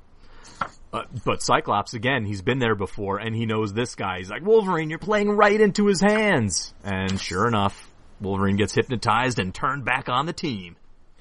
And it does work out in Cyclops' favor, because he gets to unleash on Wolverine with Optic Blast twice, which you know he's really getting into. I was excited about it. I love that panel, right? Wolverine's jumping at him, and Cyclops in a long horizontal panel blasts him and knocks his whole head and shoulder girdle straight back. So cool looking. You feel the physics of that, you know? Byrne's layout's awesome too. He uses them to great effect. He's got a point that goes over the gutters. He's, that long horizontal panel. They do another sweet move too, where Cyclops is on the ground and Banshee's in the air, and they do the Malachi Crunch on on Sauron with their blast. That was cool. Yeah, Banshee seems to be a really good matchup for Sauron. He's their ace in the hole in this fight, for sure. And it's nice to see him shine a little bit. And talking about turning, armoring up in mid-act, Sauron tries to soak up, Peter's mutant energies and stuff. And Cyclops has a great idea as he comes upon them and yells to Colossus to change, and the very quick burst of powering up kind of shakes Sauron off. And not only that, but snaps him out of his Sauron state. Back to Karl Lycos. Thank God, as Lycos says. But Wolverine's still not happy. He wants to ace him once and for all. Fortunately. That's where my boy shows up. That is a great panel of him kind of reverting back. It reminds, when I was a kid, my dad showed me at a very early age, when I probably shouldn't have, American Werewolf in London. Yes. It terrified me. Yeah. My brother threw up in the theater. Anyways. Yeah, that movie seemed like it was going to be a comedy, but because it had the CCR Bad Moon Rising in the trailer, my dad thought it was going to be a comedy, and he was sorely mistaken. Right. It was just comedic enough that I could enjoy it at my age at the time. Yeah. And there was boobies. There was, Yeah. I wouldn't see those until Porky's. So Kazar shows up, my guy, one of my all-time favorite characters. I'm a sucker for the Savage Land. I'm a sucker for Kazar and Shanna, and most certainly for Zabu. Steve and I had a great Zabu Kazar talk on an episode of Marvel Noise that I appeared on. Some of the backup stories. Right. Kind of covered their origin of how they met. So I don't remember what episode that was. It was maybe 203, somewhere around there. Yeah, one of the 204? last 6 months. As a real quick aside, anyone who is right now currently obsessed with, say, Mark Waid's Daredevil, you should definitely go back. They just put them out in trade maybe last year or 2 years ago, but they just reprinted in trade Mark Waid and Andy Kubert's Kazar, which ran in like 97 or 98. Right. You get to see Kazar fight Thanos. It almost makes sense too, although It does. Peter David would retcon it, and then Starlin would retcon it after that. So with Kazar there, now we have allies, we have people who know each other. The fists come down, and we start getting explanation of what's been going on in the Savage Land. And this is when the timing of this comic is meaningful, because this came out in the fall of 1978, and the previous year, Kazar's first ongoing that ran 20 issues ended abruptly in the middle of a storyline. Mm-hmm. And that storyline dealt with Zaladane, who now I really feel like I should just call Zala, because they retconned the Dane part with her being Polaris' sister, right? Lorna Dane, Zaladane. But anyway. What? Yeah, you don't know? Zaladane and Lorna Dane are sisters. And that's the Dane. Oh my god. Okay. It just fucking blew my mind. Steve, I mentioned this in an email yesterday that I am a host, but I do not claim to be an expert. And I will not hide from people that there are things I don't know. This is one of them, and yeah, my mind is also blown. Okay, so that's the Dane. That's the Dane. Where is this revealed? I forget where it's revealed. I knew you were going to ask me that, but okay. Well, I'll look it up. You can Yeah. look it up. It's true, folks. I promise you. But this ended the story. This wrapped up all the loose ends of that Kazar storyline, which was there was a war going on with the Sheenarians or something like that, which I thought was a joke on Sheena being jungle at the time when I was reading the Kazar. And Zaladane and Garrock, the Petrified Man, which I covered that whole Kazar series actually on a recent Marvel Noise too. You get to see Barry Windsor Smith drawing this Petrified Man Garrock dude, which is pretty cool. But there was a big war going on, and these interdimensional Shenarians were doing shenanigans in the Savage Land. And here we get in a backstory from Kazar what happened after that. So you get a couple of pages to close out that series that Zaladane and Garrock sent the Shenarians back to their home dimension, and then they killed the radiologist guy who was trying to cure there was a psychotic fever that was going around the Savage Land, and it was because of Claw, the dude with the sound, master of sound. Mm-hmm. His doohickey on his hand was interacting with the vibranium in the Savage Land, because it's a different kind of vibranium than, Wakanda, mm-hmm. and it was making people psychotic for whatever reason. So, Kazar and a radiologist named Kirk Marston, went to the Savage Land, and he was going to help fix the radiation poisoning and all that business. Well, here we get to see what happened with poor Kirk Marston. Yeah, thanks a lot. Sacrifices him and turns him into the new Garrock Petrified Man. So there you go, folks. That's why you had me on, right, Jerry? That's so awesome. That's why. My only introduction before this to Zaladane was she was like a person you had to fight in the first Sega X-Men game. I never owned that game, so it was a train wreck, because your mutant power, you couldn't, every time you used it, it would drain away. You'd have to sit around. If you were Wolverine, you'd have to hide in a corner if you got beat up, so you could heal. That was actually pretty cool. Back to the Savage Land. Back to the Savage Land. So with that all explained, that backstory, we end with what's going on now in the Savage Land, which is that Zaladane and Garrock are trying to unite all the tribes of the Savage Land to Wait. create. So what we end with here is the threat to the Savage Land as it currently stands, which is Zaladane and Garok, the Sun God, are trying to unite all the tribes of the Savage Land to create a worldwide peace. And if you don't join up, you're slaughtered. So it's That peace doesn't sound too through good. superior firepower. The American way, you guys. So the X-Men, they're going to help, right?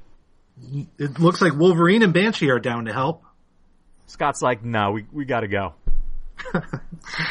Yeah, he has a sneaking suspicion that if Magneto survived, he's probably going to be looking for Professor X, and they need to get home and protect him. And give it up for Kazar. He's like, that's cool. I understand. I'll head you out. I'll leave and take the time out to lead you back to where you need to go and stuff. Well, at least one of them's got their head on straight. Yeah, this is not a good issue for Cyclops. Like I said, I'm going to put it forward the theory again that he's snapped. And Yeah. he's not in his right mind. He's just making bad decisions. But I really do think that this probably is in character for him to make a decision like this.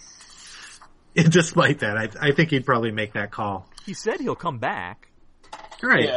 When you're all dead. I'll sweep up your ashes.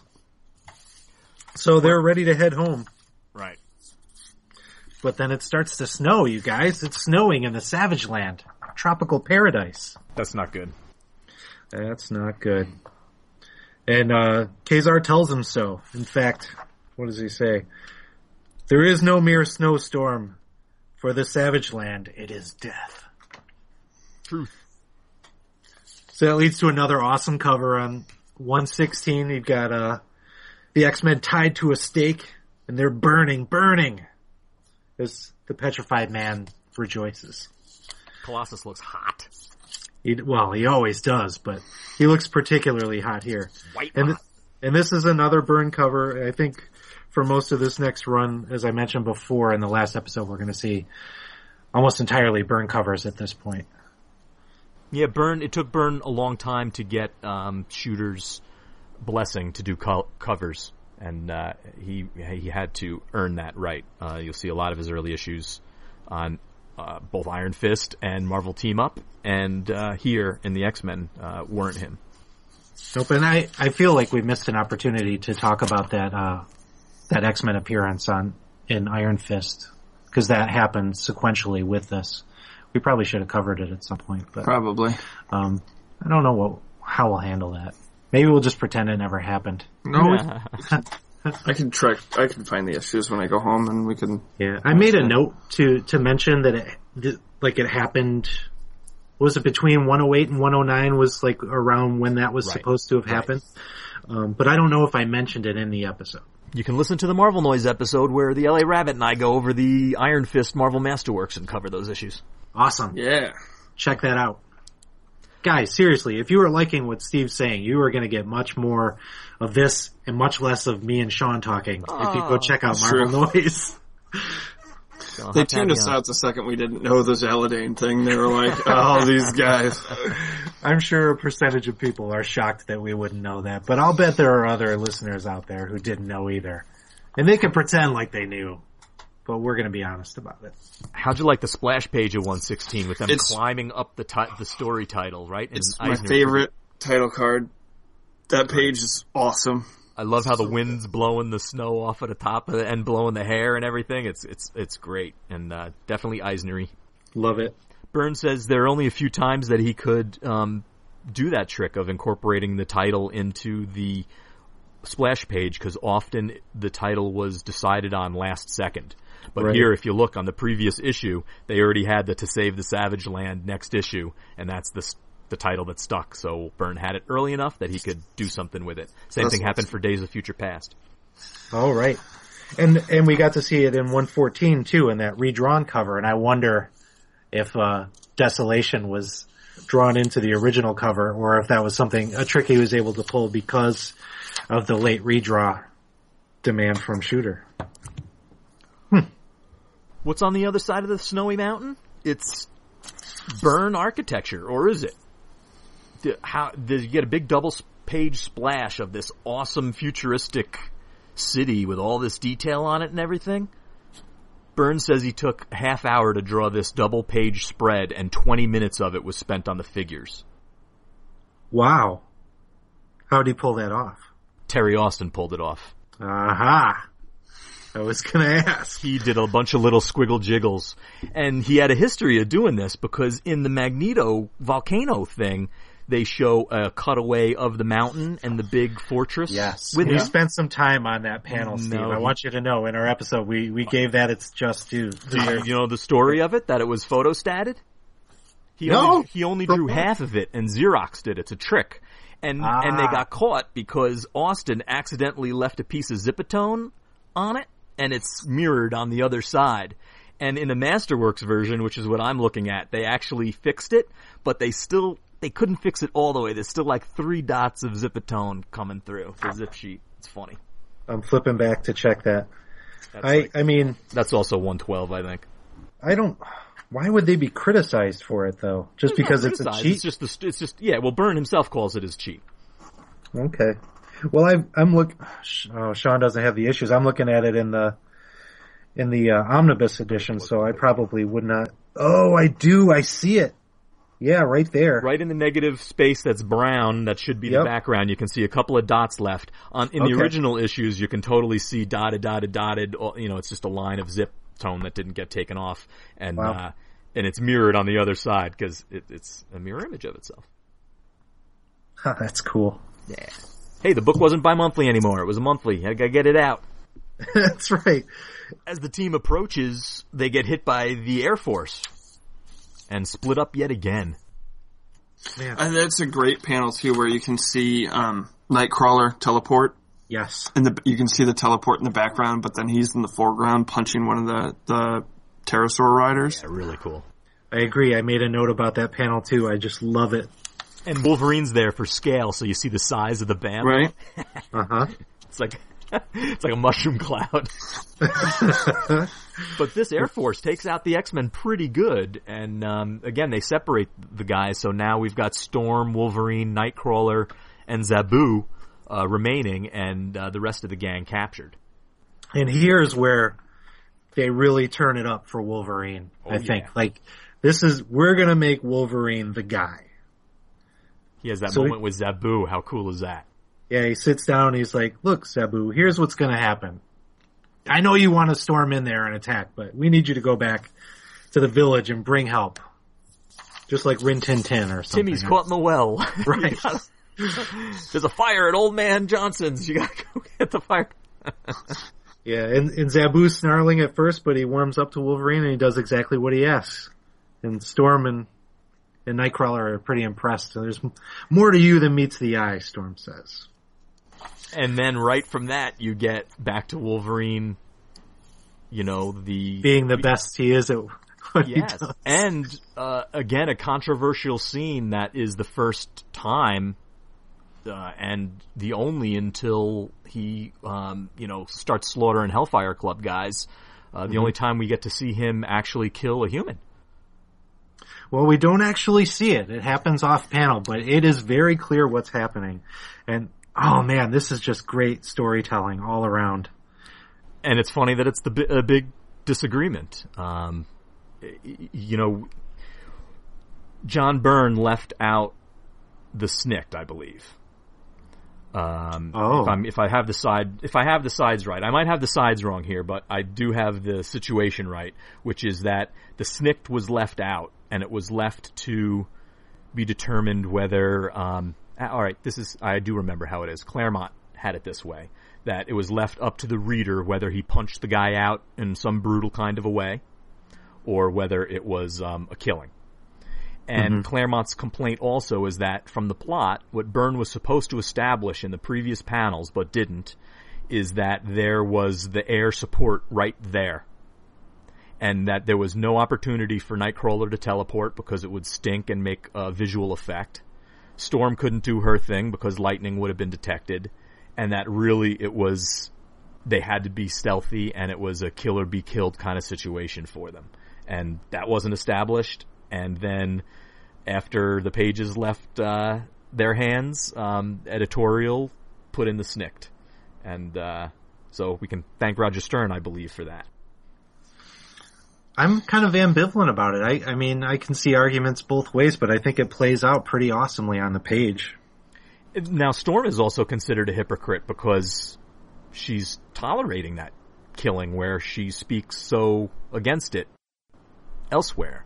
And with the dialogue, Claremont tried to resolve that by her comparing him to a great cat on the veldt. She sees him not as a man, but as a lion running around. Right. And you don't criticize a lion for eating a caribou kind of thing. Right.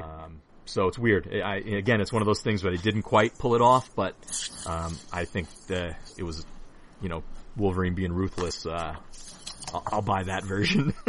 Yeah, sure. And I think I kind of appreciate Storm's view of him. Like, I think of everybody, I think she gets the earliest understanding of his nature. Yeah. Tries to, instead of being like, why is this guy like this? She says, this is why this guy is like this. And because she's seeing the contradiction in him. Right. Yeah. And now with this sort of situation, now they've been to war together. They've been to outer space together. They've been to the Savage Land together. By the time they come back from this, they're such a more close-knit group that cares about each other, with so much more of their characters revealed, Yeah. Also, talking about things being revealed, on the next page with the dinosaur taking a bite out of Wolverine's arm, it's the first allusion, although it's not clearly stated, to both him having a healing factor and an adamantium skeleton. Right. They've called the claws adamantium, but they've never said that his bones are so unbreakable. And he doesn't spell it out quite, but he says that there ain't an animal around that can break his bones. There ain't a beast that's been born. That's right. And that he heals real fast. Real fast. Which is cool. But bad news for the dinosaur. Because he pops his claws right into its skull. That's a sweet panel. Man, that page is great, yeah. There are so many standout moments in this arc that I didn't appreciate when I was younger, but now I'm really taking the time to take it all in. And then the next page is another just awesome moment, this time for Nightcrawler, because they come upon the stadium where the Petrified Man is standing on a dais right in the middle. Looks like thousands of people are there, and they know there's no way they can get to their friends on that dais by just running in. So Wolverine says, can you teleport that far in one shot? And Nightcrawler, in his head, he's thinking, I've never tried it. The strain could leave me weak as a kitten. But in a really awesome illustration of his character, his response is, watch me. Yeah. He doesn't show doubt. He knows he might not be able to do it, but he's not going to let that stop him. He's going to try to help his friends. The most doubt is when he gets there and he's like, whew, made it. Right, but he always keeps that to himself. He doesn't let his doubts show to the rest of the team because he knows that bravery is important and that being there for his friends is important. I love the second he pulls, Cyclops' muzzle off his eyes. Boom. He blasts Colossus free, so now you got a red-hot Colossus running free, ready to tear the roof down. And then he turns and he blasts the muzzle off of Banshee's mouth like he's Devo whipping a cigarette out of a girl's mouth, I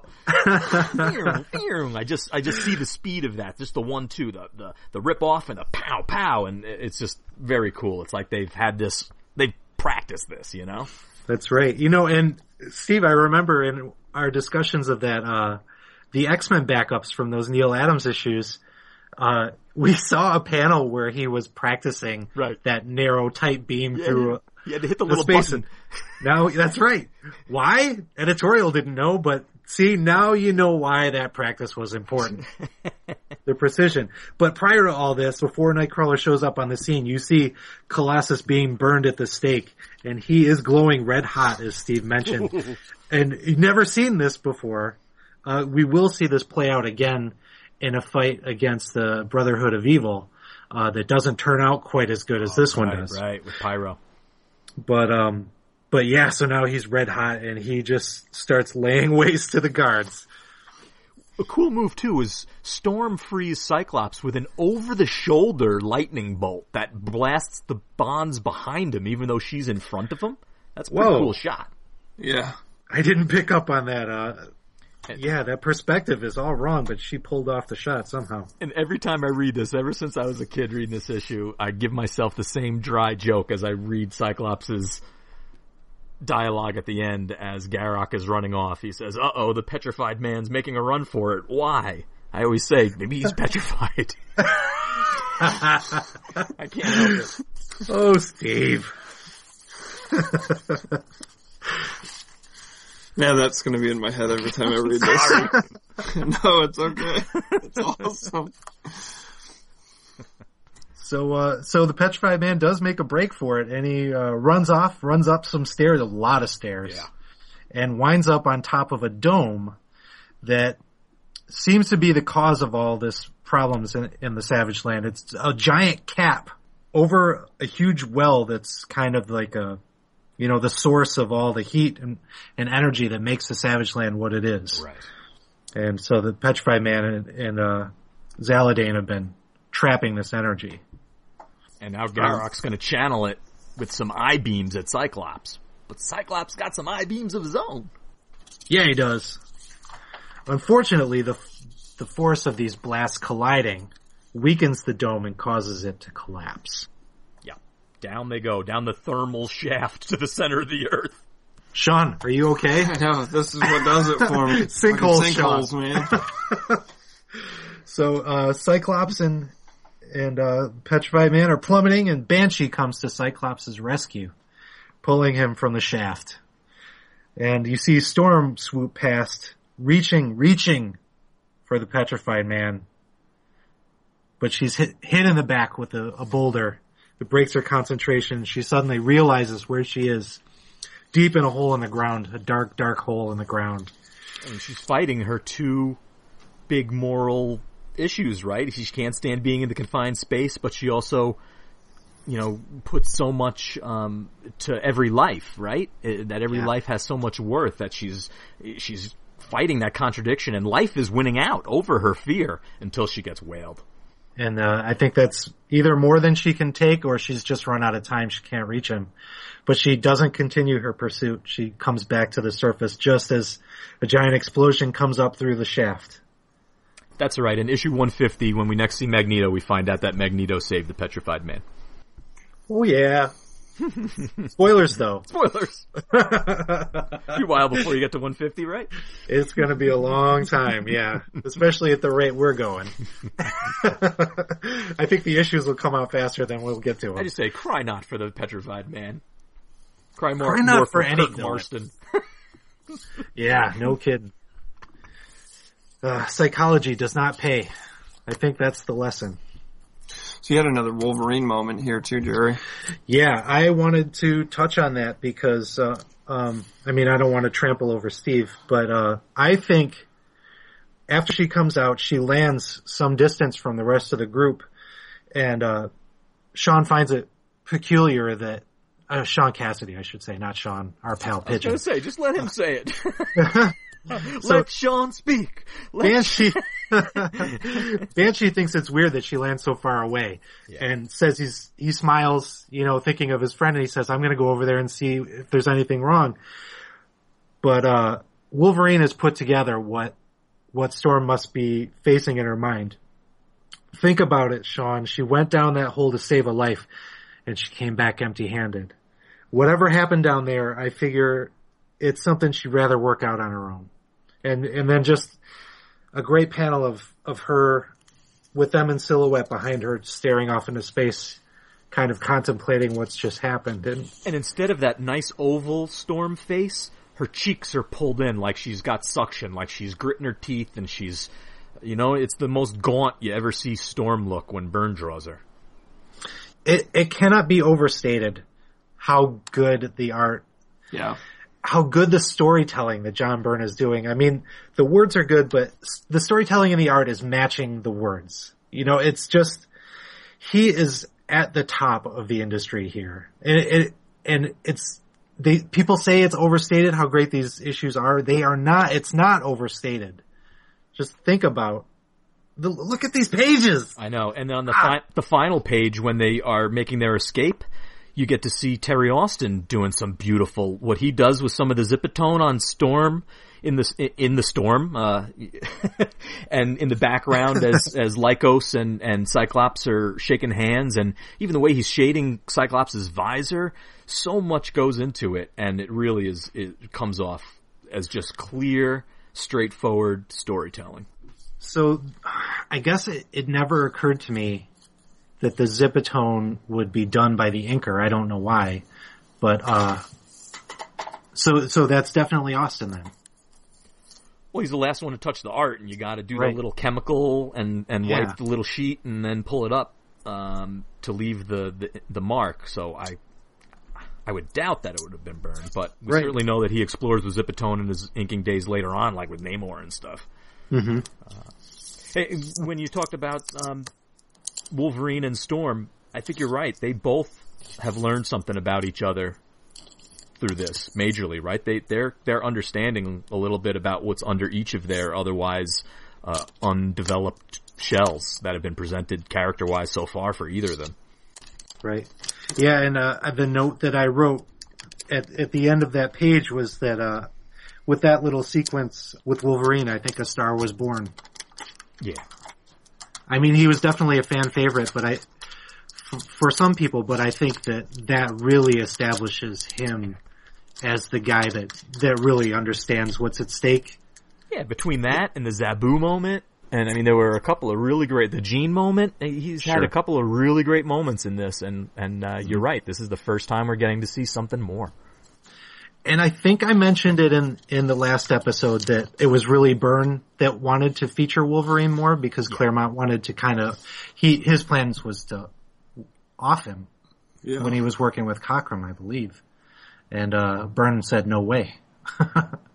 So I would guess that it was Byrne that was really pushing this direction for Wolverine. Well, even when Wolverine became popular, Claremont still didn't have that much intrinsically invested in the character it wasn't until that Wolverine miniseries with Frank Miller. And the story goes, from Claremont at least, that Miller and Claremont are stuck in traffic to or from a con, and he says, you want to do a Wolverine story? And Miller's like, why? He's so shallow and one-dimensional, and what's the point? And because they were stuck in traffic, they started talking about the Japanese samurai stuff that they were both into at the time, and boom, out came that miniseries. So I don't know how much Claremont brought to the character, from within, rather than playing upon the excitement of some of the collaborators that he worked with. Mm-hmm. Yeah. Which, that's why it's a collaborative medium, And it's important to keep that in mind as you read it. Well, that brings us to the end of 116. And I know this is torture for Sean because he is dying to talk about 117. Seriously. Because, yeah, man, that is a cool issue too. That's probably one of my favorite single issues of X-Men ever. You guys are going to have trouble getting rid of me. You're going to go on Skype the next time, and I'm still going to be there, not having hung up, ready to go again. Well, I mean, we can talk about that. I mean, maybe we want to bring you back for that. I don't know what we're going to do yet, but if you want to come back for the next one, I think we could probably work that out. Always keep me in mind. Excellent. So, any parting thoughts on this Savage Land story arc before we wrap things up, guys? I think we did it justice. Yeah, I think it's definitely, I know that we talked a little bit about this before, that some of this stuff, when I first, a few years ago, I reread From Giant Size to the Present, and I feel like this is the first time, I don't know if this makes any sense, but I feel like the process of doing this along with the podcast is almost in a way teaching me to relearn how to read comics. I didn't have any older brothers or anything that got me into comics, so it was kind of just my thing. And I think the time period that I got into comics, as much as I like it because I have a nostalgia attachment to the early 90s X-Men stories, I know that a lot of it was Flash, and, they didn't care that if they were inside of, Doctor Strange's house, if a window was circular, but in another panel it was square. Who cares, you know? And there's something about going back and reading these and really kind of taking the time to not pick it apart in a negative way, but almost appreciate the little things. That's making me really like enjoy stories. Like I never liked the Shadow King, but now that issue I think is just one of the whole psychic battle between Xavier and Farouk. You know, they're sitting there just, I don't know, we'll talk about it in the next issue, and you're more than welcome to talk about it too, Steve. Just the scene of them sitting and when Farouk collapses, just, I don't know. What they were doing was far more impressive now that I'm older and able to appreciate it a bit more. So I really hope that through this process, like other people start to go back and give these comics a chance and don't just burn through them like really, puns. Burn Austin through them. Yeah, just really appreciate what was going on and how much this, particularly this book, shapes a lot of what we're reading nowadays. Agree 100%. Ditto. And I will recommend again that you pick up the Uncanny X-Men Omnibus Volume 1 and pre-order Volume 2, which is coming out sometime this spring.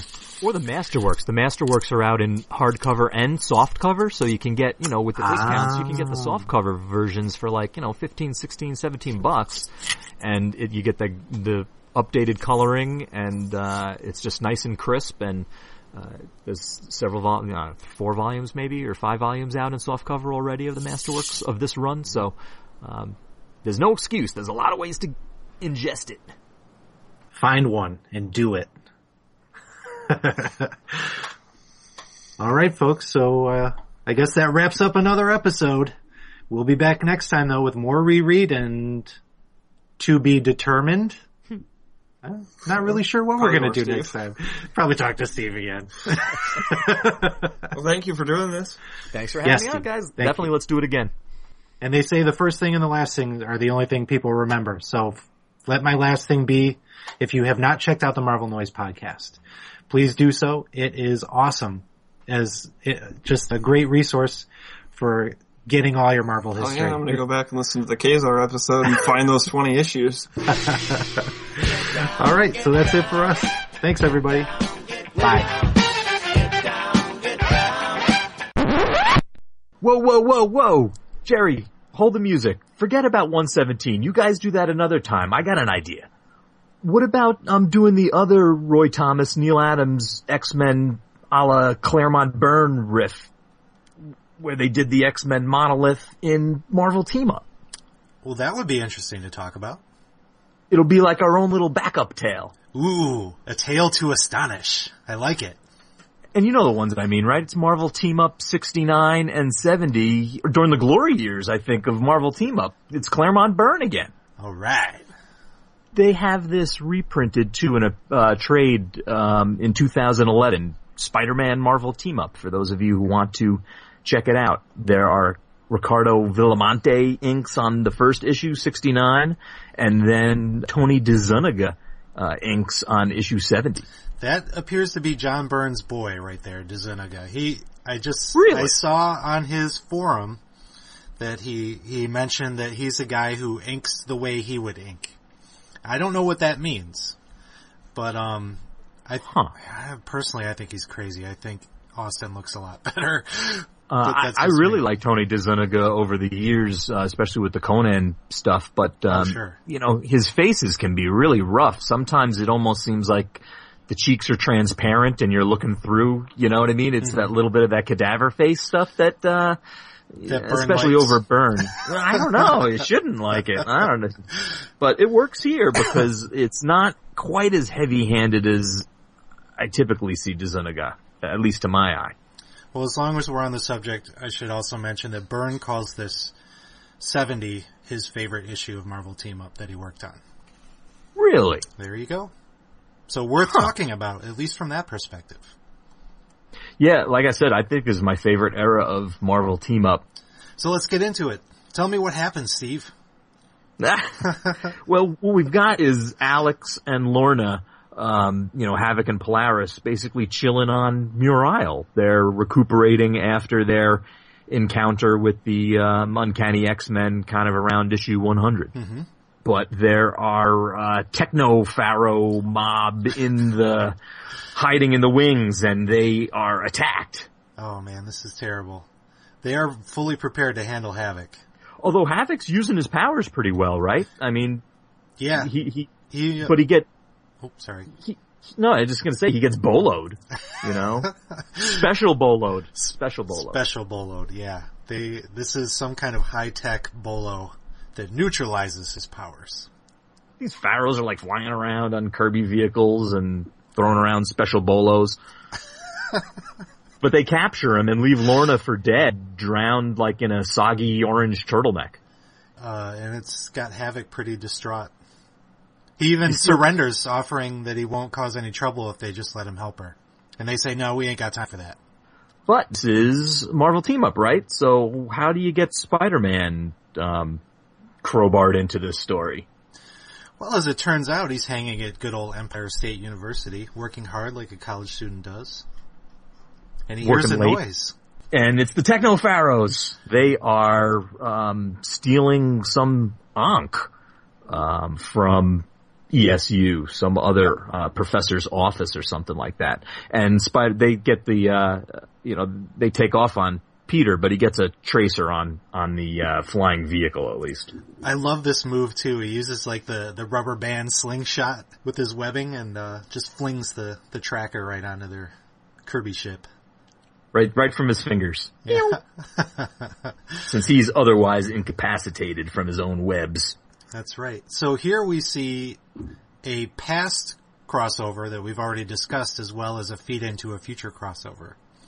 So this ties into the Uncanny X-Men number 111 story that we discussed previously on another show, where the Beast ends up at the circus looking for the X-Men. And it will also tie into future issues of Power Man and Iron Fist, which I think we're going to discuss today too, if you're up to it. Sure. I'm up for anything, as you can tell by now. Here in hour number 3. Right. Lorna is calling Hank at the Avengers Mansion. He runs off to join the team. And now we've got Spidey chasing after the Pharaohs, and he spots them and the boloed Havoc and frees them. So now they do battle. Yeah, Havoc's out for revenge now. And they're doing really well until the living Pharaoh shows up. But Alex is no kid anymore, like back in the Thomas Adams days, he said. That's right.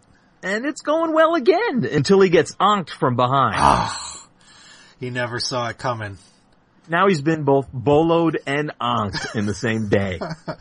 These would have made great onomatopoeias, but they didn't really take advantage of it. So what does the Pharaoh do? We're riffing on Thomas Adams, right? It's the old battery scenario. So back in the sarcophagus, battery charger thing, and it's time for the living Pharaoh to power up.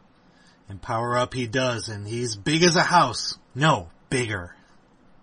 What I really like is some fine work from Villamonte that I guess he really took some time to do a little extra craft here. It reminds me of his inks, talking about DeZuniga on Conan. Same thing with Villamonte. I love some of his work inking Buscema and et al. On Conan. But the panels of Spider-Man showing up from the shadows, coming down on the Pharaohs there, the inks and the shadowing are really cool and pre-Frank Miller-esque, Yeah, I agree. Not too feathery like Villamonte can be, but really, really cool stuff. And like you said, we've got the living Pharaoh back, and that's the living monolith now, and that is the break between the issues. Issue 70 has a John Byrne cover. Issue 69 had a Dave Cockrum one. And I love this cover because I have from the old 1982 black and white Marvel Team Up portfolio, back when they did those like 5 to 7 plate black and white portfolios in the day. I have a really cool related plate that is done by Bill Sienkiewicz and Tom Palmer of the kind of recreating this cover. He's got Thor and Spidey in his grip. Yeah, that is a cool image. I'll be sure to put that on our Facebook page when I post the rest of the images for the episode. So the monolith is running rampant through New York here. Never good. Poor New York never stood a chance with these superheroes around. Spider-Man gets swatted away, but caught by Thor, intercepted, and Thor engages. You know, you can't have a big walking monolith around without someone at Avengers Mansion noticing. But Thor gets swatted away too, and even comments that the monolith's power rivals Thanos's. Spider-Man, in the resulting Keystone Cop moment, gets like an unintended ride on Mjolnir. This is awesome. And I love Thor's line. He says, "Spider-Man, methinks thy knack for the arts of war doth rival that of my comrade Volstagg." See, I take that as a compliment because Volstagg is one of my favorites. Now, here's one for you, Jerry. Claremont and Byrne are famous for their little cameo of friends and putting people's names and stuff like that. Mm-hmm. Who's Harley and Sissy? They drop the name a couple of times of these two people who are just like running from the rubble. Is it just a riff on like Sissy bars on a Harley Davidson bike? Oh, that's possible. I didn't pick up on that one at all. I mean, I've noticed in the past when they've done that, and I've tried to piece together who it is, but that one just went right over my head. Yeah, I mean, because the Sissy is spelled, they spell it more like it's like a Chrissy Sissy. Mm-hmm. I was thinking Sissy Handlebars, Harley Davidson, maybe? I don't know. Anyway, Thor is kind of outmatched on the streets here with the living monolith, so he has to hit him from behind with Mjolnir and sends him into the New York harbor, which immediately endangers sailors on a boat as the monolith throws a boat at Thor.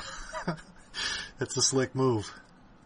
And this, talk about riffing on Neil Adams, this double-page spread of Thor hammering the flying boat into smithereens. I hope the sailors all got out. Then there are, angular panels in the foreground over the top of that, and that is Neil Adams right there. 101. Yep.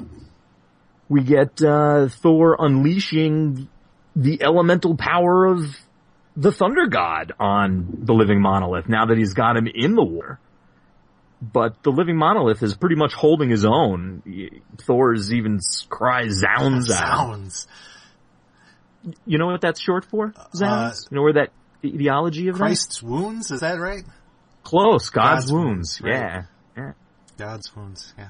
There you go. So, meanwhile, Spider-Man has headed back to Havoc, figuring out that getting him out of that crystal sarcophagus or whatever it is the key to depowering the monolith. But it's booby-trapped. Booby-trapped, that's right. And here he does a slick trick with his spider sense. Sure does. Trying to piece together which button is the right button to hit to release the lock. And it works. You figure the danger of the whole situation has to be firing off a certain amount of, like, base level Spidey sense too, so he's got to look for these little, spikes, as he's reaching for the wrong wires and stuff. Very cool. So they free Havoc. He has to de-onk him. He's de-onked, too. right? Yep. So that's cutting off the monolith's power source. So what happens to the monolith? He shrinks back down to his baby diaper, I think. No, we don't even know. He, completely vanishes. By God, you're right. The monolith hath vanished. Yep. I'm sure he's not beaten forever, though. No, he'll be back. Power Man Iron Fist, number 57, after the time that Claremont and Byrne touched on this title, which was homage to their kind of helping transition their time on Iron Fist's title into Power Man so they could combine. But I love the Bob Layton cover on this issue where the monolith is holding the X-Men and Power Man and Iron Fist in his Kirby crackling grip. To me this looks like a Micronauts cover. Sure does. And that's why I love it. Yeah. It might be X-Men Micronauts too, because, it looks like Professor X's, Conquistador Psi armor a little bit, with that brim. But this issue is written by Mary Jo Duffy with art by Trevor Von Eden and Frank Springer inks. And it is from 1979. Power Man and Iron Fist were hired to guard over some Egyptian artifacts in a museum, and turns out they get stolen, and it is the old Professor Abdul guy, and he becomes the Monolith yet again. But how is that possible, Jerry? Well, just as an aside, this is the same collection that they were robbing when Spider-Man walked in. They were, over time, replacing the relics with fakes. And he'd hired Power Man and Iron Fist as the guys to take the fall when it was eventually discovered that they had been stolen. So he has stolen an artifact that's some little crystal pyramid, and is somehow triangulating 3 bodies of the professors he was working with to channel the power back into him so he can become the Monolith again. Did I get that right? So there's no Havoc? No Havoc. Havoc was last seen in the Defenders. Yeah, finally a living Monolith story that doesn't involve Havoc. Yeah. But he still has to be mentioned because there's so... He was barely in that Defender story, too. That was the one with all the heroes competing. Right. You know? Crazy. Yeah, they mentioned that, I forget who it was, but somebody Havoc told them that this whole Iron Fist. Told Iron Fist he was this in whole those story, issues. so I went back to look at those. I was like, I don't remember that. Yeah, That's where they never happened on right. page. That's where they met, though. Yeah. Yep, but they were both in that storyline where there was too many heroes, that kind of a thing. Right. So don't bother going back to read that for the backstory if you're really concerned about all these people. But Iron Fist is the link. He knows the X-Men, and he knows the Monolith from this other situation, so, with Havoc. So he, helps to bridge the gap between the Daughters of the Dragon and the Power Man Iron Fist cast and the X-Men, who all of a sudden see the Monolith pop up and are wondering, what happened to Havoc? Well, it all is explained by the time things are done, and there's still the Monolith to deal with, I'm afraid. Well, deal with him they do, using teamwork. They managed to break up the 3-professor triangle that's been set up to channel the power, and that weakens them enough that they can step in and finish business. Which was cool because it made it a street level story, right? Because you've got Power Man and Iron Fist now running around town, basically doing detective work, breaking up the triangularity of the power source. So I thought that was a really neat way to make it a Power Man and Iron Fist story, even though the X-Men are fighting, this living monolith. Right. Yeah, and to be sure that it doesn't happen again, they smash this crystal pyramid that the Monolith had been using. Iron Man says, "Gone without a trace. I wonder if we'll ever know what it really was." And I just thought, wouldn't it have been smart to find out before you smashed it? But that's just me. I don't know. It was a cosmic cube. Was it a cosmic cube? No, I don't know. It might have been. We're never going to know. You don't go just smashing cosmic cubes, is what I'm saying. Well, you do if you're Iron Fist, I guess. But it worked out. If your hand can become unto a thing of iron. That's right. Worth noting that the X-Men are palling around with their friend Colleen Wing. She and Cyclops are standing side by side most of the issue. Yep, and they were pals with Misty as well, who had joined them, in their title. Issues Claremont we'll be discussing always next, liked getting his hands on it. In fact. All right. It all comes around. That's right.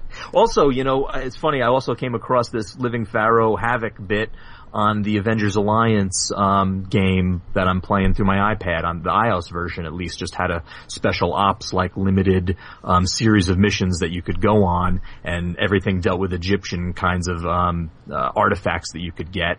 And the ultimate goal, after you defeated the Living Monolith and the Living Pharaoh, was you earned the Havoc character. Oh, that's really cool. And, yeah. So now I got Havoc on my Man, squad. they're going deep into the well on these stories. That's awesome. Do Yeah, you get the power of the Ankh? I do have an Ankh item, but it's not quite as powerful as I would like. It takes power away from an enemy that uses energy and gives power to an ally that has energy. That sounds right. So it's kind of like a power suck kind of a thing, but you only get a few slots for weapons, so you have to carefully choose just your favoriteest, most useful one, so it doesn't make the cut. But a fun strategy game if you haven't checked that out already. It's one of those turn-based strategy type level up games. Awesome. All right, Steve, should we release the people from their bondage? Release the hounds. All right, folks, we'll see you next time. Thanks, Jerry. Thanks, Steve. Thanks, Sean. Get down, get down. Get down, get down. Get down, get down. Get down, get down. Get down, get down.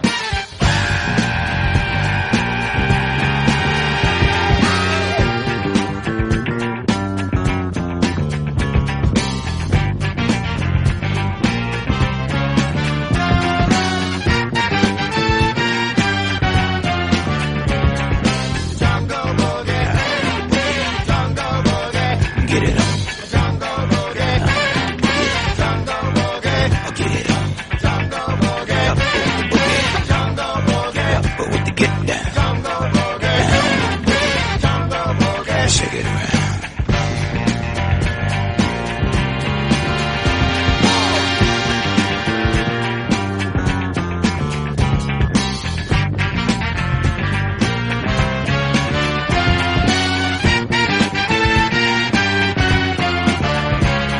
Get up with the get down.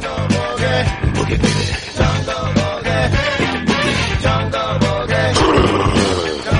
up with the get down. Now get the boogie. Down with the boogie. Get down, get down, get down, get down, get down, get down, get down, get down, get down, get down, get down, get down, Jump a boogie. get down, get down, get down, get down, Boogie. get down, get down, Jump a boogie. get down, get down, get down, get down, get down, get down.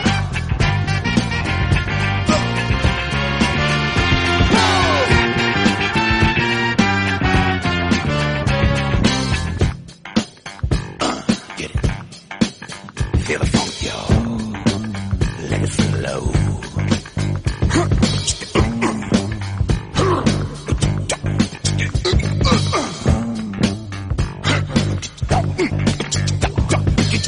Get down with the boogie.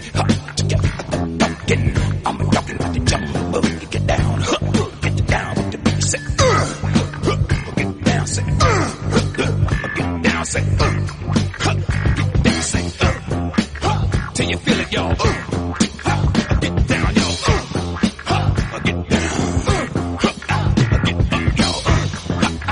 With the get down.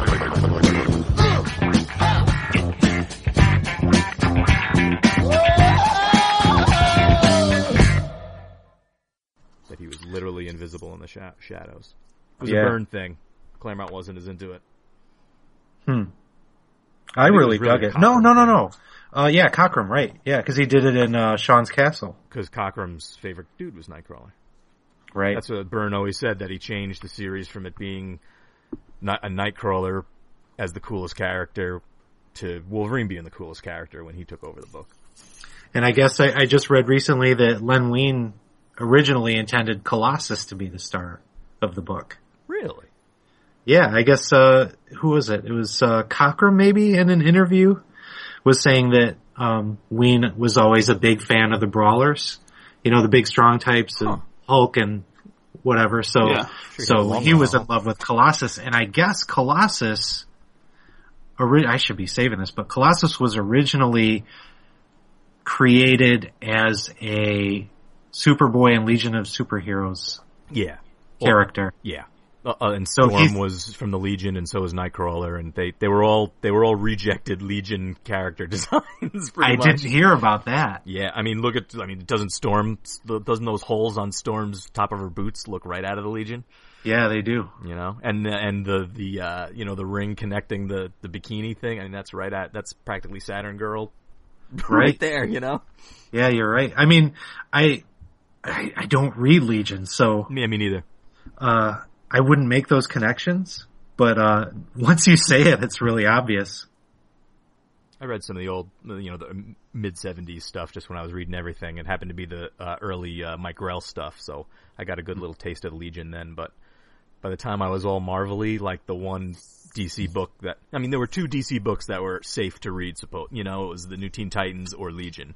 And, I definitely jumped into New Teen Titans, but, didn't do so on the Legion. Mm-hmm. Wow. See? Sean, this is why Steve is here. The guy is, Right? he's Old. a master. The guy's old.